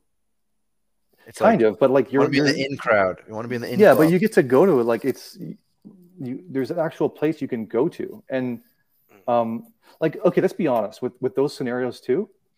People pay to go to a country club. I mean, yeah, they want to rub elbows with other people who have got money, and they want to talk about like the finer things and whatever. A lot of these people in NFT land, I'll just be honest, I don't want to be anywhere near them. I don't want to. I wouldn't want to talk to these fucking people in my real. I wouldn't. That's the honest truth. Not everyone. I'm just saying, a lot of people I would never want in my regular day to day. There's just no way I'd be associated with them. With those videos when they, I mean, obviously there's probably a lot of cope in this statement, but like those videos when they show all the Bored Ape holders in their smelly hoodies that they haven't washed in weeks, all standing in line in New York City. And and they all got bananas and they're all like doing monkey things, and just like, fuck, I'm not doing that. If that's what gets you going, more power to you. But that's not for me. Exactly. That's not the country club equivalent that you just highlighted to. They're not the same thing. Right. And I think a lot of people have like convinced themselves that it is, and it's not. So I don't know. I don't want to be anywhere near. I think my people are like the basketball nerds, right? Yeah. Like anyone who's on Top Shot and collecting on Top Shot, I already know that I wouldn't mind hanging out with them because there's so much we can talk about. And we can definitely spend at least 2 hours together drinking a beer and watching the game, and like I'd have probably a lot of fun.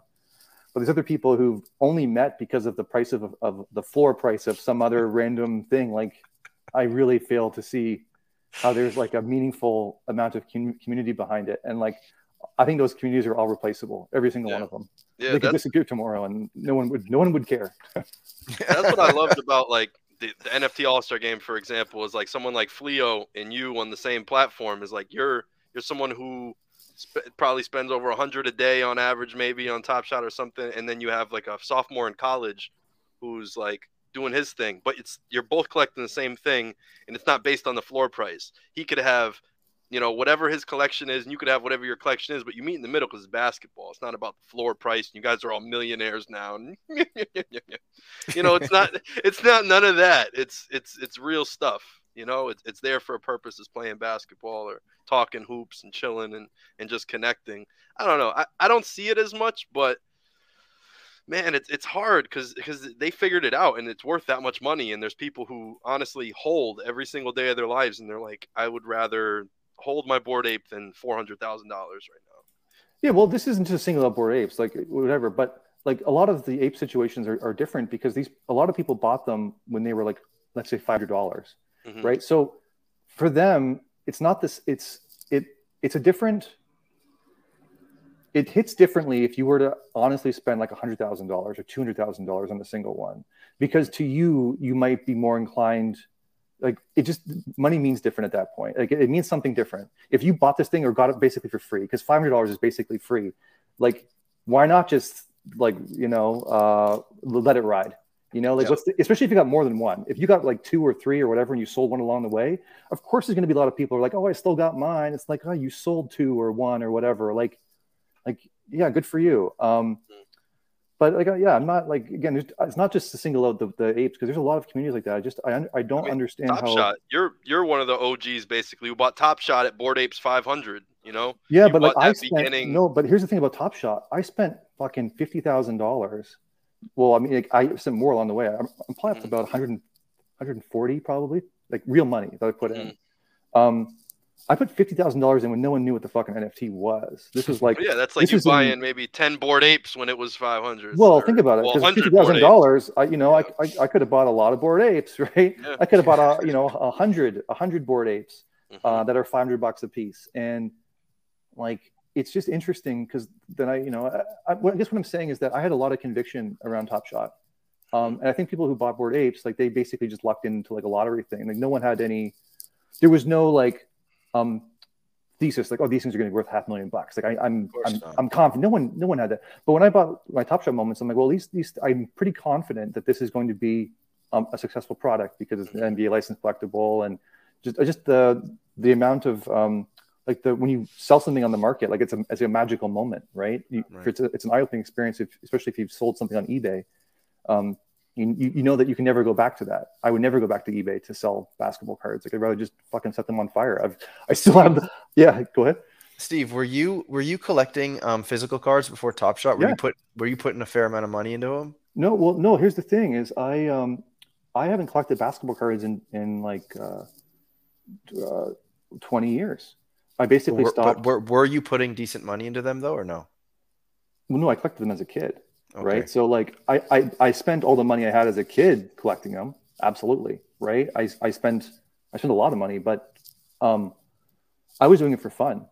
And then like right before, actually when Kobe died, I went back on eBay. I'm like, do I have Kobe cards? And I did. I have a ton of Kobe rookies. And so I went on eBay. I'm like, oh, can I sell these and whatever? I never ended up selling them. But I actually bought some more. I bought some more cards. I got really into it.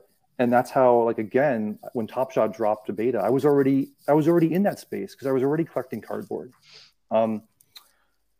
Yeah, so I would never spend anywhere near. Like, I think when Kobe died, I probably spent maybe $500 on cardboard. Right. But like my conviction for Top Shot working was just like through the roof. I saw this thing, and I knew it was just gonna work. And I'm sad that they fumbled it so hard over the last year because I know this is still like an incredible product. And if they just get the supply thing down, I think everyone would be happy. 100%, I agree with you. And sometimes, and then I always wonder, like, how much of that was just because of VC and expectations and hitting revenue numbers, and how much of that was just a reaction to the super high demand compared to the low supply. It's like we'll never truly know. And I feel like now S4 or going into S4 will be their chance to kind of show us, like, all right, well, now we have all the data. Like we have the product working, we have all the data, we have everything we need.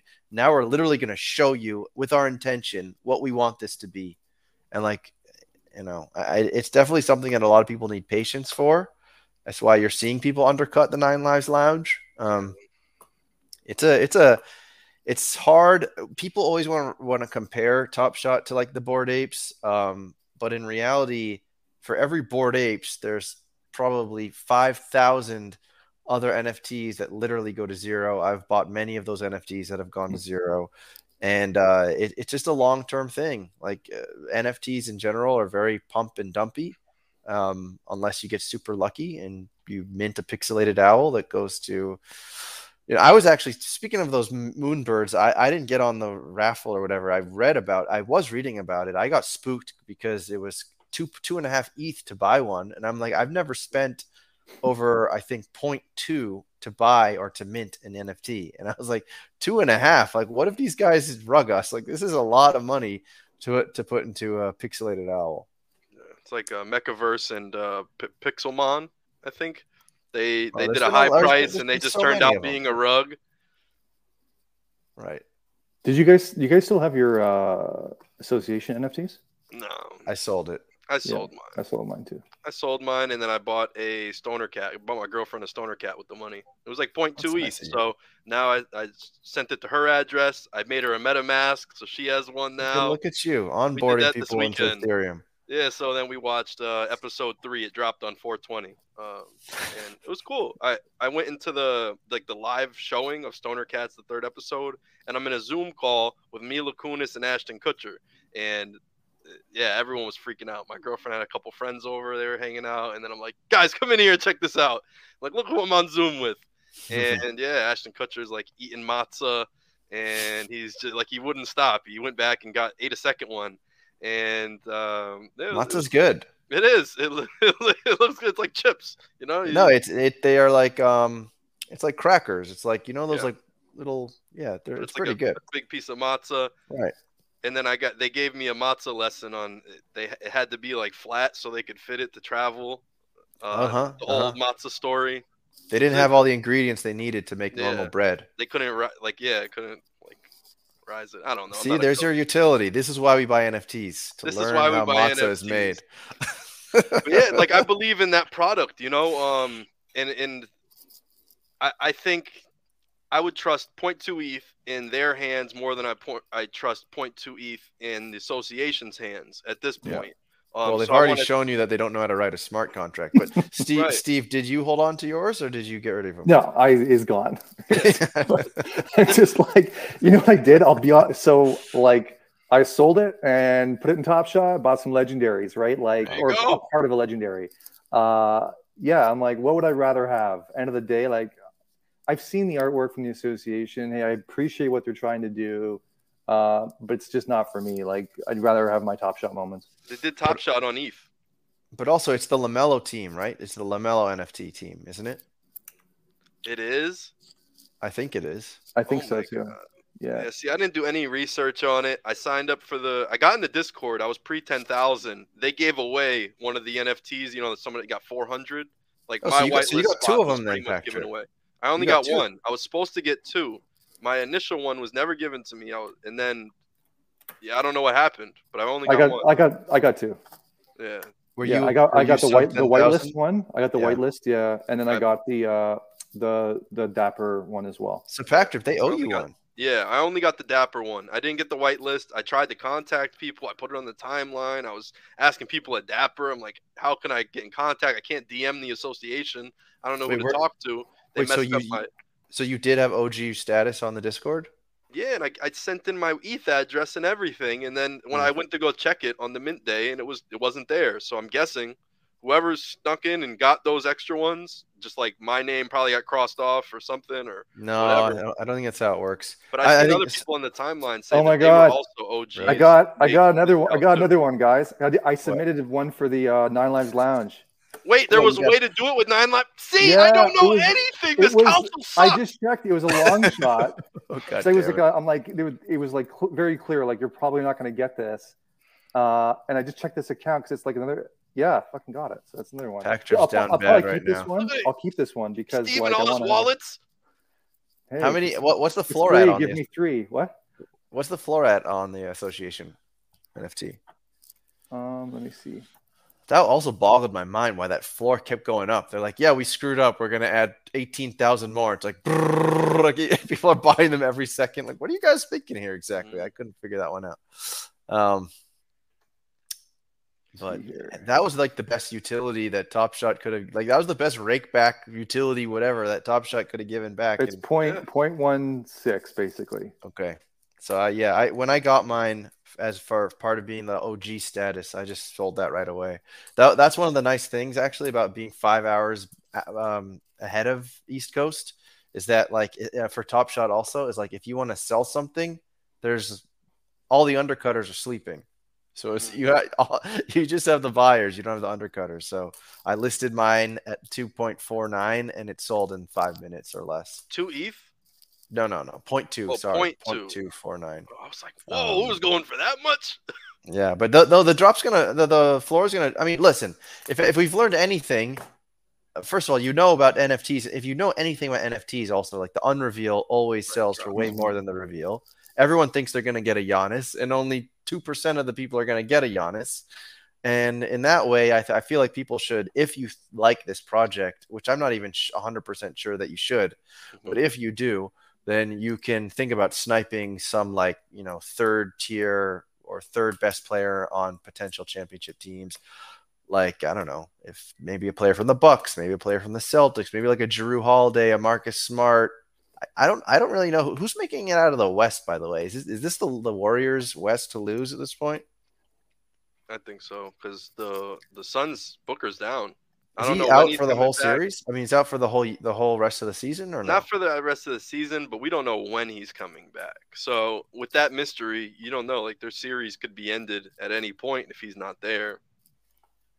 All right. I think they're winning this round 1, but round 2, he's not there. Could get a little hairy, Yeah, I wonder if we can update on Booker's injury. And by the way, an update on the Warriors game. The Nuggets are actually up by 11 in the third quarter, so that's interesting. Look at my moment ranks. What am I doing? Be the one game that they potentially win. Let's check. I'm going to take a quick look here. Devin Booker injury. He might miss 2 to 3 weeks. He has a grade 1 hamstring strain. That is not good news. Even if he comes back, he might not be 100%. So that is not good for the Suns' potential chances in the NBA playoffs. Otherwise, it would have to be the Warriors. Or, I mean, the Grizzlies are not who we thought they were. So the Utah or Dallas, maybe if Luka comes back and he's full strength, maybe. I don't like the way Dinwiddie's been playing. I don't know. He doesn't play as hard as he should. So it really does seem then that this is the Warriors to win, unless like some team like the Timberwolves just come out of nowhere and start winning games. Who the hell knows? Anything's possible. But the Grizzlies. What the hell happened to the Grizzlies? Everyone was saying the Grizzlies were the team to beat, and they don't even need Ja Morant. They're just They crushing don't need teams. him. 9-win streak. That's what they would say. Yeah, they were playing that way, and no one thought they did need John Morant. Now John Morant comes back, and they're getting slapped around by the T-Wolves. What's going on here? Anybody watching those games closely? Yeah, Steven Adams, they can't even play him anymore. So now they're trying to retool their whole team around Xavier Tillman after they kind of wrote him out of the script. And then Brandon Clark's been playing huge. I really like the Brandon Clark minutes. Oh, I think, was I giving too much financial advice? I think I actually deleted that financial advice clip because I never used it anymore. But if you're listening to my financial advice, you might end up like this. I am never going to financially recover from this. So take everything I say with a grain of salt. No one knows anything. That's the secret. Nobody knows anything. Especially me. I've made every mistake in the book. Well, yeah. I mean, honestly, it is. It's like all timing. It's all just getting in at the right time and getting lucky. Like the most fun thing to do is to go open an OpenSea account on someone who has like a Bored Ape, and you just see all of the crap that they have alongside that ape. It's like nobody knows anything. That's the secret. Mm-hmm. But at the same time, the idea of the unrevealed and the revealed, that I'm comfortable saying that is financial advice for the most part, unless it's like a Moonbird or some of these other projects that just go up. But for the most part, that's like, I feel for all those people who got those House of Kiba memberships. Well, the Moonbird thing is like insider trading, borderline. But like because they're not securities, so you can't say it's insider trading. But it's a whole team that just goes in and buys it. Is it? I don't even know. But do you remember the Hape beasts that everyone in the House of Kiba got? And it I was got like one. Did you hold it? You sold it. Fuck no, I sold that immediately. I sold it within like 5 minutes of having it. I checked the price. It was like 8 oh, shit. It was I sold too soon. When I sold it was like about basically 5. That's still a lot of money. I minted it like 3 minutes earlier. I'm like, oh, sell. Right? so like I did fine, whatever. I love Steve for this. Steve's just a flipper. Like right? I'm like, a holder. I'm gonna flip this 5 ETH and throw it back in Top Shot. That's how I see it. I don't see any wins outside of Top Shot as actual wins. They're just ways so I could get more Top Shot moments. Yeah. That's me, yeah. Well, or a pirate. Pirate and Stoner Cats have been taking my focus lately, and I don't know what it is. Steve, what are the other NFT projects you rep? You have your Gutter Cat dog. Yeah, I got my Gutter Cat. I saw you had the Micah Aku verse. Yeah, I've had the whole Aku thing for a while. So I mean, that's been going crazy. I don't know if you guys have been reading what happened. They lost like $30 million, right? Yeah, I mean they didn't review or audit their smart contract, and the short version is all the money that they raised was like $30 million worth of ETH. It's locked up in a contract forever, and they'll never be able to extract it. So no one was burned except for like the project. The owners, the project. Yeah, because now they can't use that money for like funding purposes. Right. But what's incredible in the last day was what's happened, because that also happened I think on Friday, Saturday. But like so much of the community has come together, and like there seems to be like a movement almost at this point, like behind it, to support it. Like they're releasing a newer audited contract, and there just seems to be a lot of like positive sentiment to like kind of turn this negative into a positive. So I'm still hopeful that's going to work out. But yeah, that's another one. I had that Damien Hirst one. Okay, the dots. Yeah, I got that. Actually, no. Held on to it. Yeah, let me see if one sec here. I'll show you something. Here, show his physical print now. Yeah, here it is. Okay. Fancy. Look at this fancy guy right here. So it comes as a digital thing, and you can. I think I have until June to basically decide to redeem the physical piece. And if I redeem the physical, I have to burn the NFT. But in the meantime, I basically printed out the physical. Yeah, why not? Just do that. Hold the NFT. Well, yeah, because this is like a 1-to-1 size of what it would look like, and I'm like, well, like, would I be cool with just having this instead of the NFT? At this point, I'm leaning towards keeping the NFT. I would say so. Who wants? Yeah. You already basically you right click saved the photo, and you can still save the NFT. It's great. You can still have the NFT as an asset. Why not? Yeah. Well, and the NFT is just going to be easier to sell end of the day, because if you get the physical, it's going to be a grind again to have to like sell that and ship it and whatever. So I don't want to have to go through that. So Budui, now I just want to know where you're going. Oh yeah, he pulled that right on stream. Oh, that's true. He I did. think he pulled it on Mike's stream. Team Hold. Yeah, I think you're right.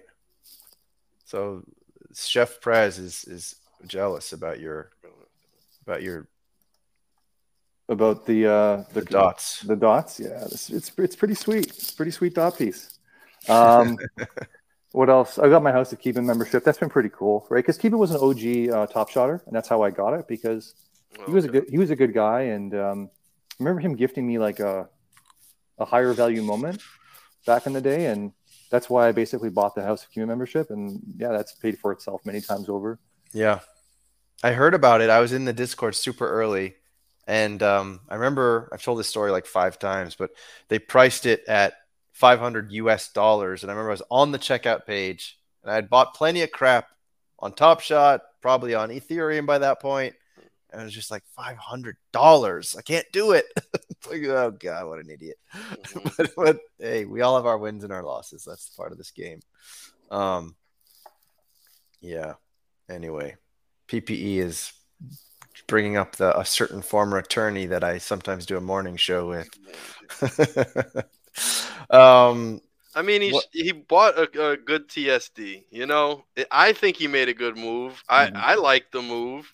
The market might not reflect that, but I think that's cool. I mean, long term, that should be a grail. I mean, I don't. And think he has a 23 in it too, but I think he was number 6 then, so it doesn't really matter. Yeah. No, it was 23. He was 23 in the moment. It's like I remember it. It's like he's got like 23, 8, I think. Like that's like dunks on number 8. Yep. Yeah, he's got it's a really cool cereal. Right. I was there when he bought the thing. I was on the stream. Yep. Right. So I definitely, I mean, financial advice, not financial advice. I might have told him that maybe he wanted it. He's like, should I do it? I'm like, yeah, if you want it, do it.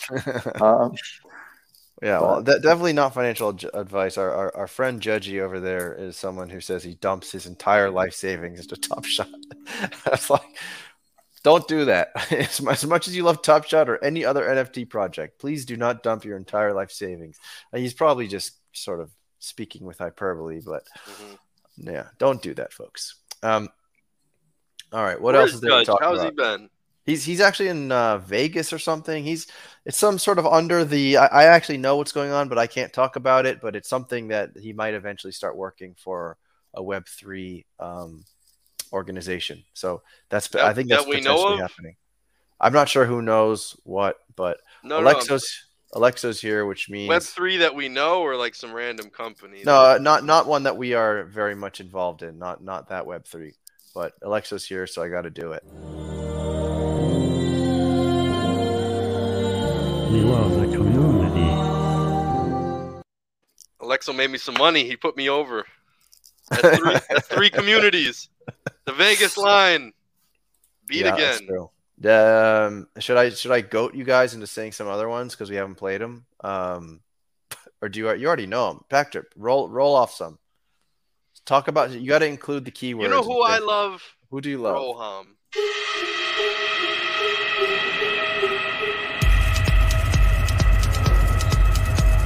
Rohan. All right, very good. That's my favorite one right there. That's who I stand, you know? That's true. At night, I bleach my hair blonde. I wear wife beaters, and I write letters to Roham. You start writing really loudly. You know what's funny about this whole stand joke that I was doing is I'm actually gonna share this with you guys. All right. Maybe I should. All right. Well, so we got to give this solo layout from the NFT All-Star game. We have like a lot of memorabilia. Well, I paid $53, 53 international shipping to Dapper Labs, right? For them to reject my package in Vancouver. Like Dapper, like it was delivered. I have it tracked. I have all the tracking info, and they wouldn't accept my package that I sent. And I wrote of multiple people in the company, but none of them actually are at the Vancouver Dapper Labs location. So is that why? I don't know, but I wrote them all in advance saying, hey, is this the address? This is what I'm supposed to do, yada, yada, yada. And then I get it sent back. And, you spent $54, and it's frustrating because, ironically, that's the Stan thing, is writing a letter and you send it out, and Eminem doesn't write back. And I dead ass, like, I got it all sent back, and they really just... We need to play the music behind you right now. Yeah. We need the Stan music. Dear Dapper, I sent you Dapper. something, but you returned it. But you returned it, yeah. Yo, the Stan thing, like, it knows no bounds. Like, it just goes further than you thought it really was. No, you are the ultimate Stan. I mean, you are by far, there's no one that is a bigger Stan than you. Nobody writes more and doesn't get written back to more. and I will own that title. I don't think anyone's gonna ever top that one. But it's great. It's great. I'm glad I see everything that Dapper's doing now. Like, they're giving mint juice packs and all this stuff for his events and everything. It's so cool. Well, listen, don't worry. You gotta just plan ahead, talk to the right people. I see no reason why you shouldn't be able to get some perks as well. I really don't. As long as you don't burn bridges with a flamethrower, you should be good. I didn't ask for perks, I didn't. I just tried to send them, like, it's like the towels, the thermos, the banner that everybody signed says, thanks Roham, thank you Dapper Labs, blah blah blah. This is awesome. It's not funded. It wasn't even by them at all, but it was more like, you brought us together. This is the community. Thanks Dapper Labs for, kind of building the community that we built out. And yeah, I just sent that banner, some of the plain jerseys, all that stuff. I thought it was cool memorabilia. If I was Roham or Alan, Alan's the one who came up with Top Shot. I would think that was pretty cool that a whole bunch of my collectors of my NBA product linked up and hooped together and stuff, and Top Shot moments were the prizes. Like, I would think that was cool. So I tried to send it to Dapper Labs so they could have some, like, we're all inspired off of their inspiration, and I hope they get inspired off our inspiration. You know what I'm saying? Like, I thought it was cool. And yeah, so then I messaged some people about the package, and it was like, oh, it didn't show up. Oh, we didn't get it. They didn't give me a second address to send it to. It was like, oh man, the post office. Well, there's only one answer now. It's look at the photos of Roham and some of those magazine layouts of his. Go to Google Maps, figure out where that is, bring that package, and just kind of hide in the bushes and just wait till he comes home, and then just attack him with it. Yeah, well, I was gonna say, so you got to be clever with that stuff sometimes. Like the box you use, like you gotta pick like a ritzy box, you gotta a trap. Like, I'm what? I don't know. That box smells like I can smell the anthrax. Stuff. I can smell the anthrax from here, just looking at that box. Listen, maybe this would have been really cool. I wrote a letter inside too. Man, I want to almost open this on stream. Let's open this on stream. Maybe someone from NBA Top Shot's actually watching or something. Ooh, maybe we'll do like the Stan giveaway. Who wants a Stan moment from the biggest Stan on NBA Top Shot? So this was never opened, right? It was rejected. That's true. I think your new name is Pakistan. Pakistan! Oh my God! Oh my God. You know what? That's actually what my fan club is going to be if I ever get one. So I'm going to, my pack of stands. My pack of stands. Yeah, the pack of stands. I like it. All right. Oh, so this is an unboxing video. Don't make us cry. That's all I ask. So we got some NFT All-Star Game thermoses. One for Roham, one for Jacob. Nobody else. We got some nice towels. Those look like they absorb. Wipe their sweat when the cues are tough. I wrote a letter. Dear Roham. And it's about I called you 3 times and you still didn't call me back. I don't even remember those lyrics. I wrote you, but you still ain't calling. I got your home, your phone, and wrote my address at the bottom. I don't forget. Yep.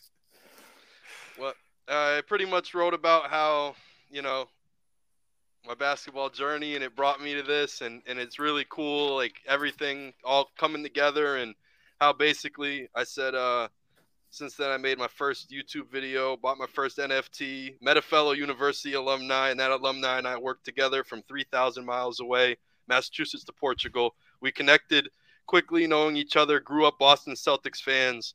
Basketball unites the world. NFTs, crypto unites the world. The world united for basketball, February 12th, 2022, at the Basketball Hall of Fame for the NFT All-Star Game. Thank you for creating a space for us and covering dinner at Pack Drip. Hey, that's a nice letter. And then Roham's big-ass banner that everyone signed the back of and everything. That could be in his bathroom right now. There was nothing malicious, you know.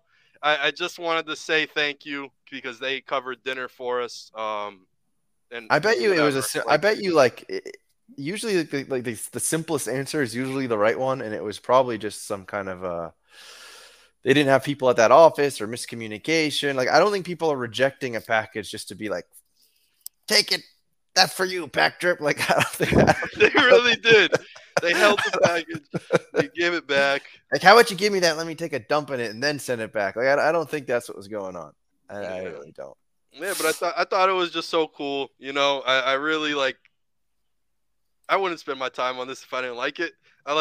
I really like you guys. I really like basketball. We all like hoops. Like, we all get together and talk shit. And you're in Canada, you're in Portugal. Like, it's cool as hell. We really are like doing something that wasn't possible.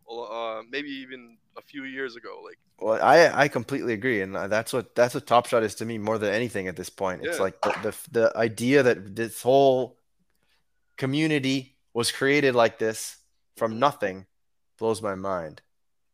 Yeah, it really does blow my mind that this community is like honestly this big. Like, I read something that over 30% of all Top Shot accounts are international, which I also was like a really good sign. I don't know if that's factual, but I've seen it on Twitter, and hey, that's as much facts as we need. That means it's real. It's real. Is that like does that include Canada in the 30%? Because that's probably. I think they're very generous in including Canada, even though it's a Canadian company and they're still calling it the international users. But I think that's the way to gauge it with the NBA being a United States product. Well, right. I think some of us might have seen that the story about the winner of the Raptors event. He flew up from Portugal. So not Portugal, Singapore. Oh yeah. I was like, I thought he was. Yeah, no, it was Singapore, and like that's crazy. But yeah, Dapper will fly you out to attend a Raptors game if you happen to win, despite the fact you might be in Singapore. No, it is incredible. And I feel like that's what they should win over sort of the physical space. When was that? When did that guy win those tickets? Recently. I thought that's why he got League Pass. No, this is a Raptor collector who flew out from Singapore to Toronto to watch Game 3. Or Game 3, Game 2. So if I win some tickets to Milwaukee Bucks, they're gonna fly me from Mass to Milwaukee. Yeah. If you win the VIP one. Oh, you have to win the VIP version. Yeah. What about your tickets? You won to Game 7, which is I won the Game 7. Everyone said, all right. So first off, I thought it was 7 tickets. Everyone told me, "Yo, you won the whole first round. 7 tickets, a ticket each game. 1 ticket each game." Like, people wrote me that. Then someone else wrote me that. Like, and then eventually I really got to the nitty gritty, and I found out that I won 1 ticket or 2 tickets to Game 7. To Game 7, which isn't going to happen. So you're going to get a rare pack. So we don't know what rare pack though, right? But it's still better than a kick in the nuts. Cool. Yeah. Because it was a $400 flight from Mass to Milwaukee. And that's, I don't know. It's just for round 1, I don't know if I'm down for it. If it was finals or Eastern Conference finals, I'd make it happen. But most likely the Bucks are going to play the Celtics soon. And I could just go to Boston and watch the Bucks play in the playoffs. Mm-hmm. Yeah, that's true. So then I bought the S1 Boston stuff, switched over. Now I'm a Celtics fan, and hopefully I get some Celtics tickets. Good. It's about time. Let's go. Let's get rid of all this Milwaukee mumbo jumbo bullshit. Aren't you moving to Cambridge? Yeah, I'm moving closer to Boston. Let's go. Get that Giannis jersey off the wall. Enough of this. It kind of sucks for one thing. I don't want to be a team captain of the Celtics. I wanted to be a team captain of the Connecticut Sun. And now I'm far from the Connecticut Sun. I'm like a 45-minute drive from Mohegan, maybe like an hour. You could probably write an email tonight and say, I want to be the team captain of the Connecticut Sun. They'll make it happen. I did. I talked to somebody. So there you go. I They bet were you like, if you you'd be a good captain for where You're like, you wait a live. second, And I'm you're like, the- no, I want this one if I'm going to be the captain. they'd be like, okay, well, considering you're the only person who's emailed us this, we're gonna give it to you. Maybe. We'll see how the WNBA pans out, but I got the full Sun team set, and I'm ready to go. I've been No, to Suns games forever. You know, if you compare the kind of people that want to be the team captain of the Celtics compared to the Connecticut Sun, I think there's quite a difference there. Oh yeah, definitely. But I think that's going to be way too competitive. There's like a game theory to it too. Like, But- no one's going after these WNBA captains. I could have some fun. It's all over the same thing. I'm going to watch some hoops. Right. See But Jonquel Jones, she's the MVP of the league. Why wouldn't I? well, you're a stan of Top Shot, and you're also a massive stan of the WNBA. You're very unique in that way. So the last thing I want to talk about, and then we can probably call it a night, or for me at least. But the last thing I want to talk about was this idea of giving back with funds in the Nine Lives Lounge to the team captains. I want to know what you guys think about that, because I mentioned this last week. Like, I think it's a cool idea, but how much are we trusting our captains, no matter how much that they get through filters or whatever, layers of approval? How much can we trust that these people, these collectors, are going to, like, first of all, do what's right with that money? And second of all, like, do things that are exciting and engaging for the rest of the people there. And this is actually why I wanted to talk to the Nine Lives Lounge. Some people in there actually wanted to come on here and talk about what they plan on doing. But what do you guys think of that? Like, do you feel optimistic when you hear this idea? Because if you just think about it for like 5 seconds, it's easy to feel optimistic about it. Once you think about it for 5 minutes, though, I feel like the signal starts going off, and like, wait, these are human beings that are going to be given like sacks of money and like go make it happen. So let me start you off by cutting that at the bud. Right, cut the bud. Me and Veerman have both done IRL events, and we've also Dapper's tried to assist them. Okay. So I'm saying if Steve is gonna go get drinks for the Raptors guys and everything, Dapper says they'll cover the beers at the game or whatever. So what really happens is you have to find somebody who actually has bankroll, because Dapper doesn't give you the money. Oh, okay. They reimburse. They reimburse. Oh. So if you run a tab up, they say, yo, you got a $4,000 tab. Yeah. Now you got to pay that. Let's say you run it up to 3,500. You got to pay that 3,500 in order to leave that bar. And then you go home and then you call in and say, hey, I got the receipt. I got proof I paid. And then it'll go through some back channels, and then you'll receive Dapper credit. Just being transparent, you get Dapper credit. So they're paying you back. You spent $900 in the bar or whatever on beers, and then they're going to fill your account up with 900 Dapper dollars. How does that like resonate on a big scale once people really know that? And who can manage that? Can you be a team captain if there's 4 games this week and the tab's usually $1,200 a night? Or do you have bankroll for that? Because Dapper's not going to give you the money in advance. But that's also, but hold on real quick. That's kind of interesting. And I don't know, like, if I'm a captain, if I love that idea. That's what I'm saying. So I think they're tweaking that a little bit. From what I understand, there's going to be some, they're going to try to have some element where captains can pay with cash or something like that. And then, some Dapper balance as well. It's not ideal. But yeah, I mean, it's what we have right now. And the whole team captain thing, at the end of the day, it's all run by volunteers. Like I hope to be one of them, like the Raptors one. I applied. Steve, you've made your case. Like, if you are not a team captain, like, I quit. The show's over. It's only up to you. If you're not the team captain, it's because you said no. And if it's any other way, I don't know how I feel. I basically only want to do it if I know there's other team captains helping out, because I know it's a big responsibility to do it. And I don't really want it all on my shoulders to know that, like, people in Toronto are only going to have a good time if I put it in the work, because sometimes I'm not going to be able to, and I want people there that can be able to help out. And like realistically too, I live like an hour and a half away from Toronto. So for me to have to, just commuting or whatever, it's not ideal. But I think Toronto's going to have, 3 captains. So I hope to be one of them. And yeah, I mean, again, figuring out a way that we can cover costs of events or whatever without having to go in pocket. Because when I've done my thing, I appreciate Dapper refunding me, but all the refunds have come in the form of Dapper balance, right? So end of the day, I'm still spending it on my credit card, and I have to figure out a way to pay it off. And since I haven't taken money out of Top Shot, like I still have it, which is insane. It's basically I just spent money going back into Top Shot again, right? Which, it is what it is. But they got to figure out a better way to do that. Yeah, because it could also be like very you could come up with an excuse to throw an IRL event, low key. If you want a hollow or something, you just like, yeah, let's go to the bar tonight. And then, I don't know. I'm kind of but even so, like, I don't feel like that's the money still comes out of your account. But right, and you're still getting paid back in Dapper instead of cash, which I Although feel like I would prefer, honestly, if they just said something simple like, let's keep the numbers really simple here. And it was like, okay, 20 people at an event and we allocated $1,000 for it. Okay, everyone at the event, do you feel comfortable paying $50 of the tab yourself, and you'll be compensated with $50 in Dapper? Because I'd almost rather it work out that way, because then one person doesn't have to pay $1,000 tab and get $1,000 in Dapper. Right? Like, it almost makes sense if you go to an event to know, if you pay for your dinner, you'll be reimbursed in Dapper credit. Like, that's kind of cool. But it doesn't work well if you have to do it for the whole group.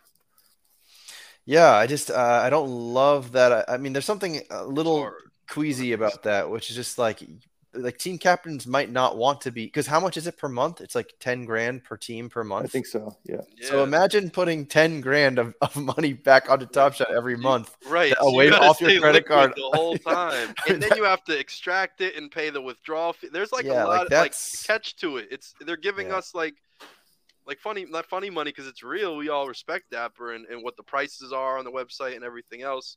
But yeah, it's just scaling big. It's hard. If you're gonna give each person maybe $50, how do you gate that person? I don't know. No, I think just invite your buddies to make a Top Shot account. You go out to eat and then they just fill it. No, I think that's a team captain thing where like it's up to the discretion of the team captain. I think the team captain, we all just have to agree that whoever is responsible for the team, like they're just going to be acting in the best interest of the team and the community. Otherwise, like they probably shouldn't be the team captain. Right. And I think this is why like shared responsibilities is a good thing too, to keep everyone in check. Like the other two team captains for the Raptors, I've never met them personally, but if they're, if we're all team captains, like we're all going to be accountable to each other. And I think if we're hosting an event, to be able to, making sure that people are. No one's taking advantage of this system, right? There should definitely be some checks there. Yeah, I kind of agree with this point though, because if you are the team captain, you spend thousands of dollars, it goes straight back to your Top Shot. First of all, that might not be feasible for many people, especially if they're going to be spending up to 10 grand per month. And secondly, if it does go to your Dapper and then you take it out, now you're paying the withdrawal fee. It's a potentially hitting you on taxes. It's because you wanted a night out at the bar, right? So that is definitely a little bit problematic. What about just like a prepaid credit card or something like that, where everyone? Yeah, I think it's like a loaded card or something every month, and you got the card, and obviously they could track transactions. And if there's something that's out of whack, boom, you lose your thing. Yeah, exactly. They kill the card.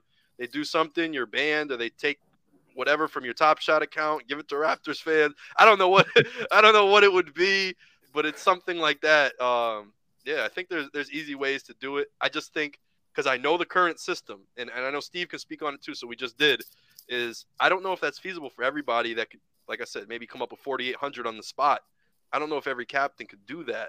They got to figure out something to change their current system for IRL stuff. Yeah, well, it's interesting, but yeah, TS credit card. Like, imagine if they could. I mean, the problem with all these ideas is it just creates more work for them, and they're already like lean and mean as they are. Lean, mean, fighting machine, and not in a very good way. Lean is a bug and not a feature in this case, as Efro would say. And so, yes, if they could almost have like a GPS gate or something, like the money you spend is like around the Toronto Raptors arena or the surrounding bars, and you basically have like a 6-hour window, and then the card turns off, or who the hell knows. But I want the sounds like club. Sorry, go ahead.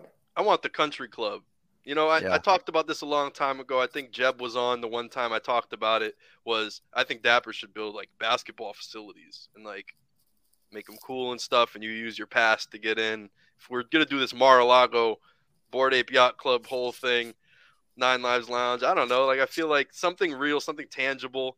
Not a bad would get idea, people honestly. going. I really think It's about not it. a bad idea. And Have I've like seen Round 21 and a few other places. Apparently, like I posted a video of my friend who built like a basketball court indoor, and now he rents it out and stuff. Somebody hit me up and was just questioning it and didn't know if I was affiliated or not. I passed him all the owner information because I have nothing to do with it. But that was something that I said. Like he built this for like under 100 G's, and I mean that's 3 months of Nine Lives Lounge thing. Imagine what 100 G's, you build a facility and call it the Top Shot Center, and everybody with an account can walk in there and hoop and get next or something.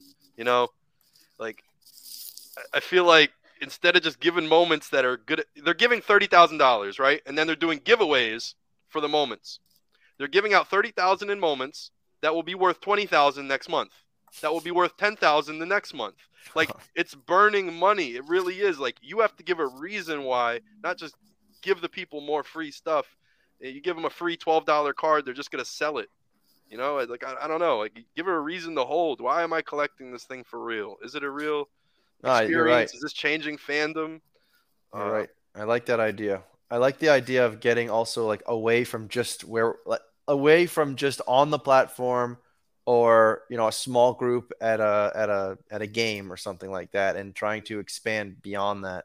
Have like a Top Shot, like a physical location. Have just try to expand a little bit. And that I was thinking about this also in terms of revenue too. And I think someone else, it might have even been LG or someone else on Twitter, which is there's probably other avenues for them to make revenue as well, like away from the things that we've already experienced so far. Because as they grow, there'll be other brands that want to get involved, or I don't know, they can lend that Top Shot data or something in a way to make money elsewhere. But anyway, this all is a nice little mental exercise. Let's see what we got here. Here's Efro. He's back with a comment. It's kind of crazy that the packs they gave away for 1 of 1. Oh God, I ripped, I think 30 or so packs with Andrew iRacer, and like the results were just total dog water. It was sad. But anyway, the packs they gave the 1 of 1 All-Star game, they were 2,500-ish to buy originally, right, the packs. But now for stuff like the RS Rising Star Post Challenge, the $49 packs have like $10 in equity. Yeah, I know. That was painful. It was cool of iRacer to just open all these packs, and we played a little game where like you gave them away, and people in the comments would have to guess like what number they want to open, and they'd win that number. But those packs are absolutely crap. And all those packs, I think, hopefully we look back at those some months from now and we just think, oh yeah, that's when Top Shot sucked. Like, luckily it doesn't suck anymore. They figured out supply. They figured out how to price stuff. They figured how to price stuff depending on demand. Anyway, that's all good stuff. Is there anything else you guys want to add? It looks like the Golden State game, all of a sudden, the Nuggets were up by like 8.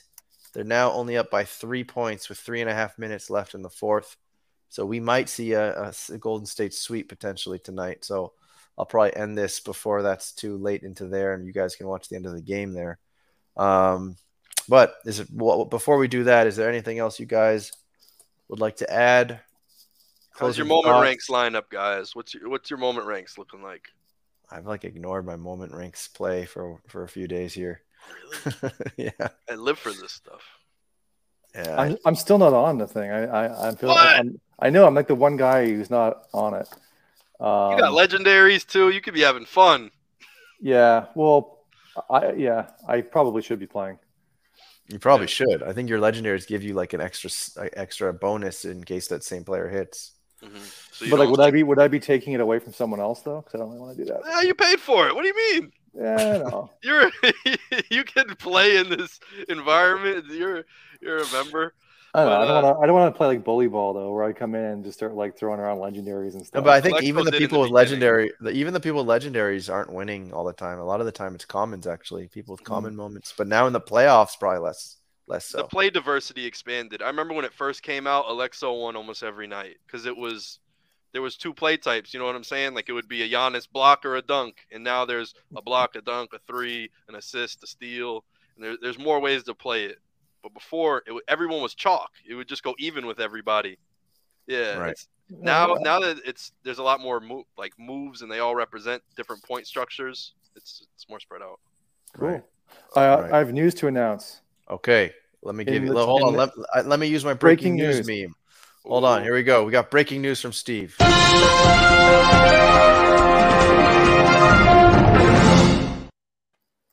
Okay, so during the show, I said that I checked one of the accounts that I applied for the association NFT. Mm-hmm. I have since sold it. Hey, So news. buy to a announce- pirate. I already had Yeah. a pirate. All Oh, right, cool. let me see your pirate. What do you got? What do I don't know. It's on my account, intangible.eth. You can check it out. Intangible. All right, let me go to OpenSea real quick. But yeah, no, I sold another NFT. So there you go. I got some extra money. I'll probably buy back in once they do the reveal, because we all Yeah, know that's the what I'm reveal thinking. thing. Like, I'll buy a Raptor or something like that and just hold on to it. Exactly. I don't All right, know. let's go look at Steve's account. No, Yeah, intangible. Okay, owned I by tried to do intangible. All right, Steve's got a mustachioed pirate. Let's see it. I bought see at what the these time pirates are all it was the about. floor, which was 0.12. It seems the floor has fallen. Okay, the purple, definitely the purple people, purple pirates. I like them. I don't know. I figured, You got it listed? Hell yeah, I do. Arr. If this thing doesn't make me money, there's going to be hell to pay, because I was told this was a guaranteed win.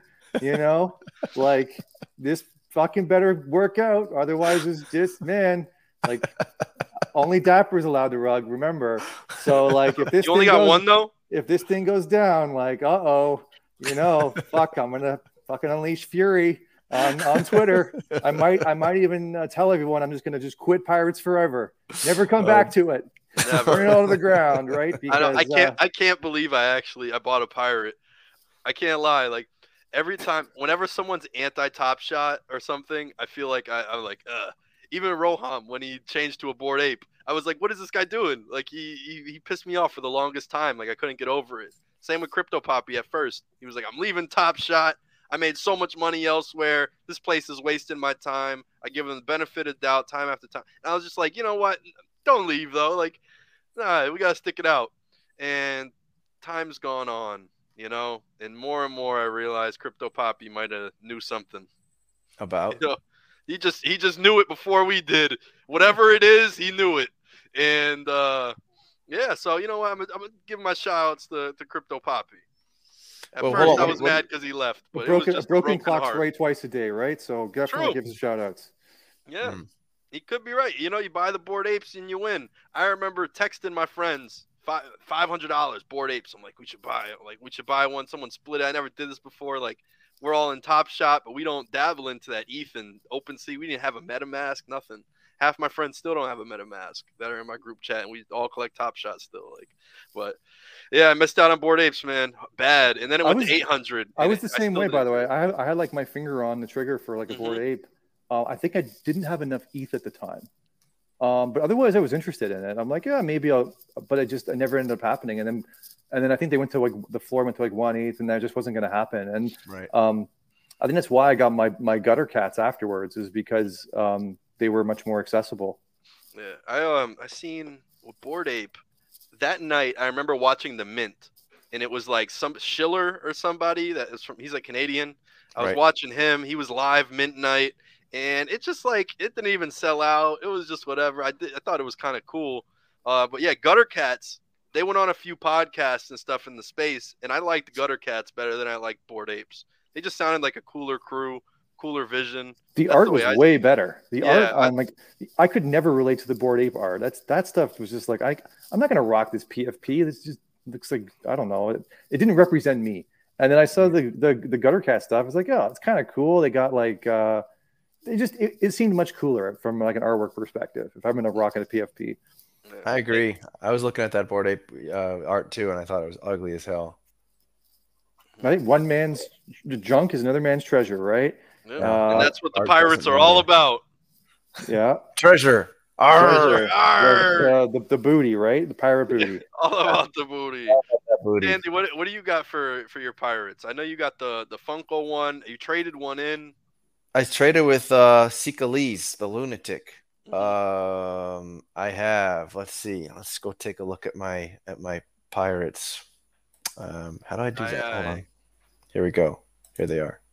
So this is my PFP at the moment. This is the one I traded for. I just wanted like a funny looking little guy. So there's my one guy, Bandana Boys. He's got the pistol on him. He's got that thing on him. This was the pirate I got during the time when they like gave back to people who were holding during like that event day. Cool. So it's kind of cool, little lasery eyes girl, and then these other two. So I got this guy. I guess he's my most rare one. Okay. And then I got this little sad looking thing. That's the best one that you Really? have left, I think. Why? Something about the Funko Pop eyes. I just thought it looked kind of sad. Yeah. I don't think I could rock that as a PFP. It's like a lone sailor, you know, just Yeah. like one boat, one tiny little boat, and that's the one. Yeah, he's a very lonely little. I can't tell if it's a guy or a girl actually, but it looks like a little guy, sad little guy. Let his hair grow out, just sad on the open seas, literally. Let's look at my pirate. Type in Pack Trip real quick. We got some good pirates right here. We have a good crew. Where are you? This guy? Well, that's my NFT project. I see Alexo mentioning the Pirates. You guys have the pies? See, I got Veerman. Look, I got Veerman as my profile. Oh yeah, you do. The realest one out here. Nice. And Alexo too. We got Alexo. Yeah, got Alexo. There's Alexo. Sixth man of the year, Veerman. James Tilson. Ghana Mamba. Yep. Actually, Jeb. No, We got that's everybody. inspired Mamba. Ghana Mamba's his girl. I'm confusing my Mambas. So there's your Stoner Cat. Pirates. There's your two pirates. So we got the Karate Kid right here. I looked up the traits and the rarity sniper. It's literally like 10,000 is this one. But he's so plain that he's cool. Yeah, this is more of a PFP than something else. Right. He feels like an actual character. Like he could have a name. If the Pirates was a show, I feel like this guy could be in it. I like picking PFPs like that aren't just like too obscene or too obscure or anything. And then we got this one. This one I just feel like is dope. We got the tan bandana boys. Shout out Bandana Tandy. Boys for and life. We also have the lieutenant jacket. We both have that same trait. Yeah. We're Lieutenant Bandana Boys. And you got the Alexo beard, the rare Alexo beard. Yeah. The monkey, the pet is really important. Mm-hmm. I think. Yeah. Who the hell knows? Who knows? I gotta bounce, guys. All right. Well, I think that's a good point to leave anyway. So, guys, anyways, thank you for all hanging out. Thank you for talking through all this stuff. And let's hope we get like a nice week of NBA playoff basketball. Let's see what happens in the end of this other game, and we will see you all the next week. Thank you, Steve. Thank you, Pack Drip. Until the next time, take care. Thanks, AG. See you guys. Bye, guys. Static Selector.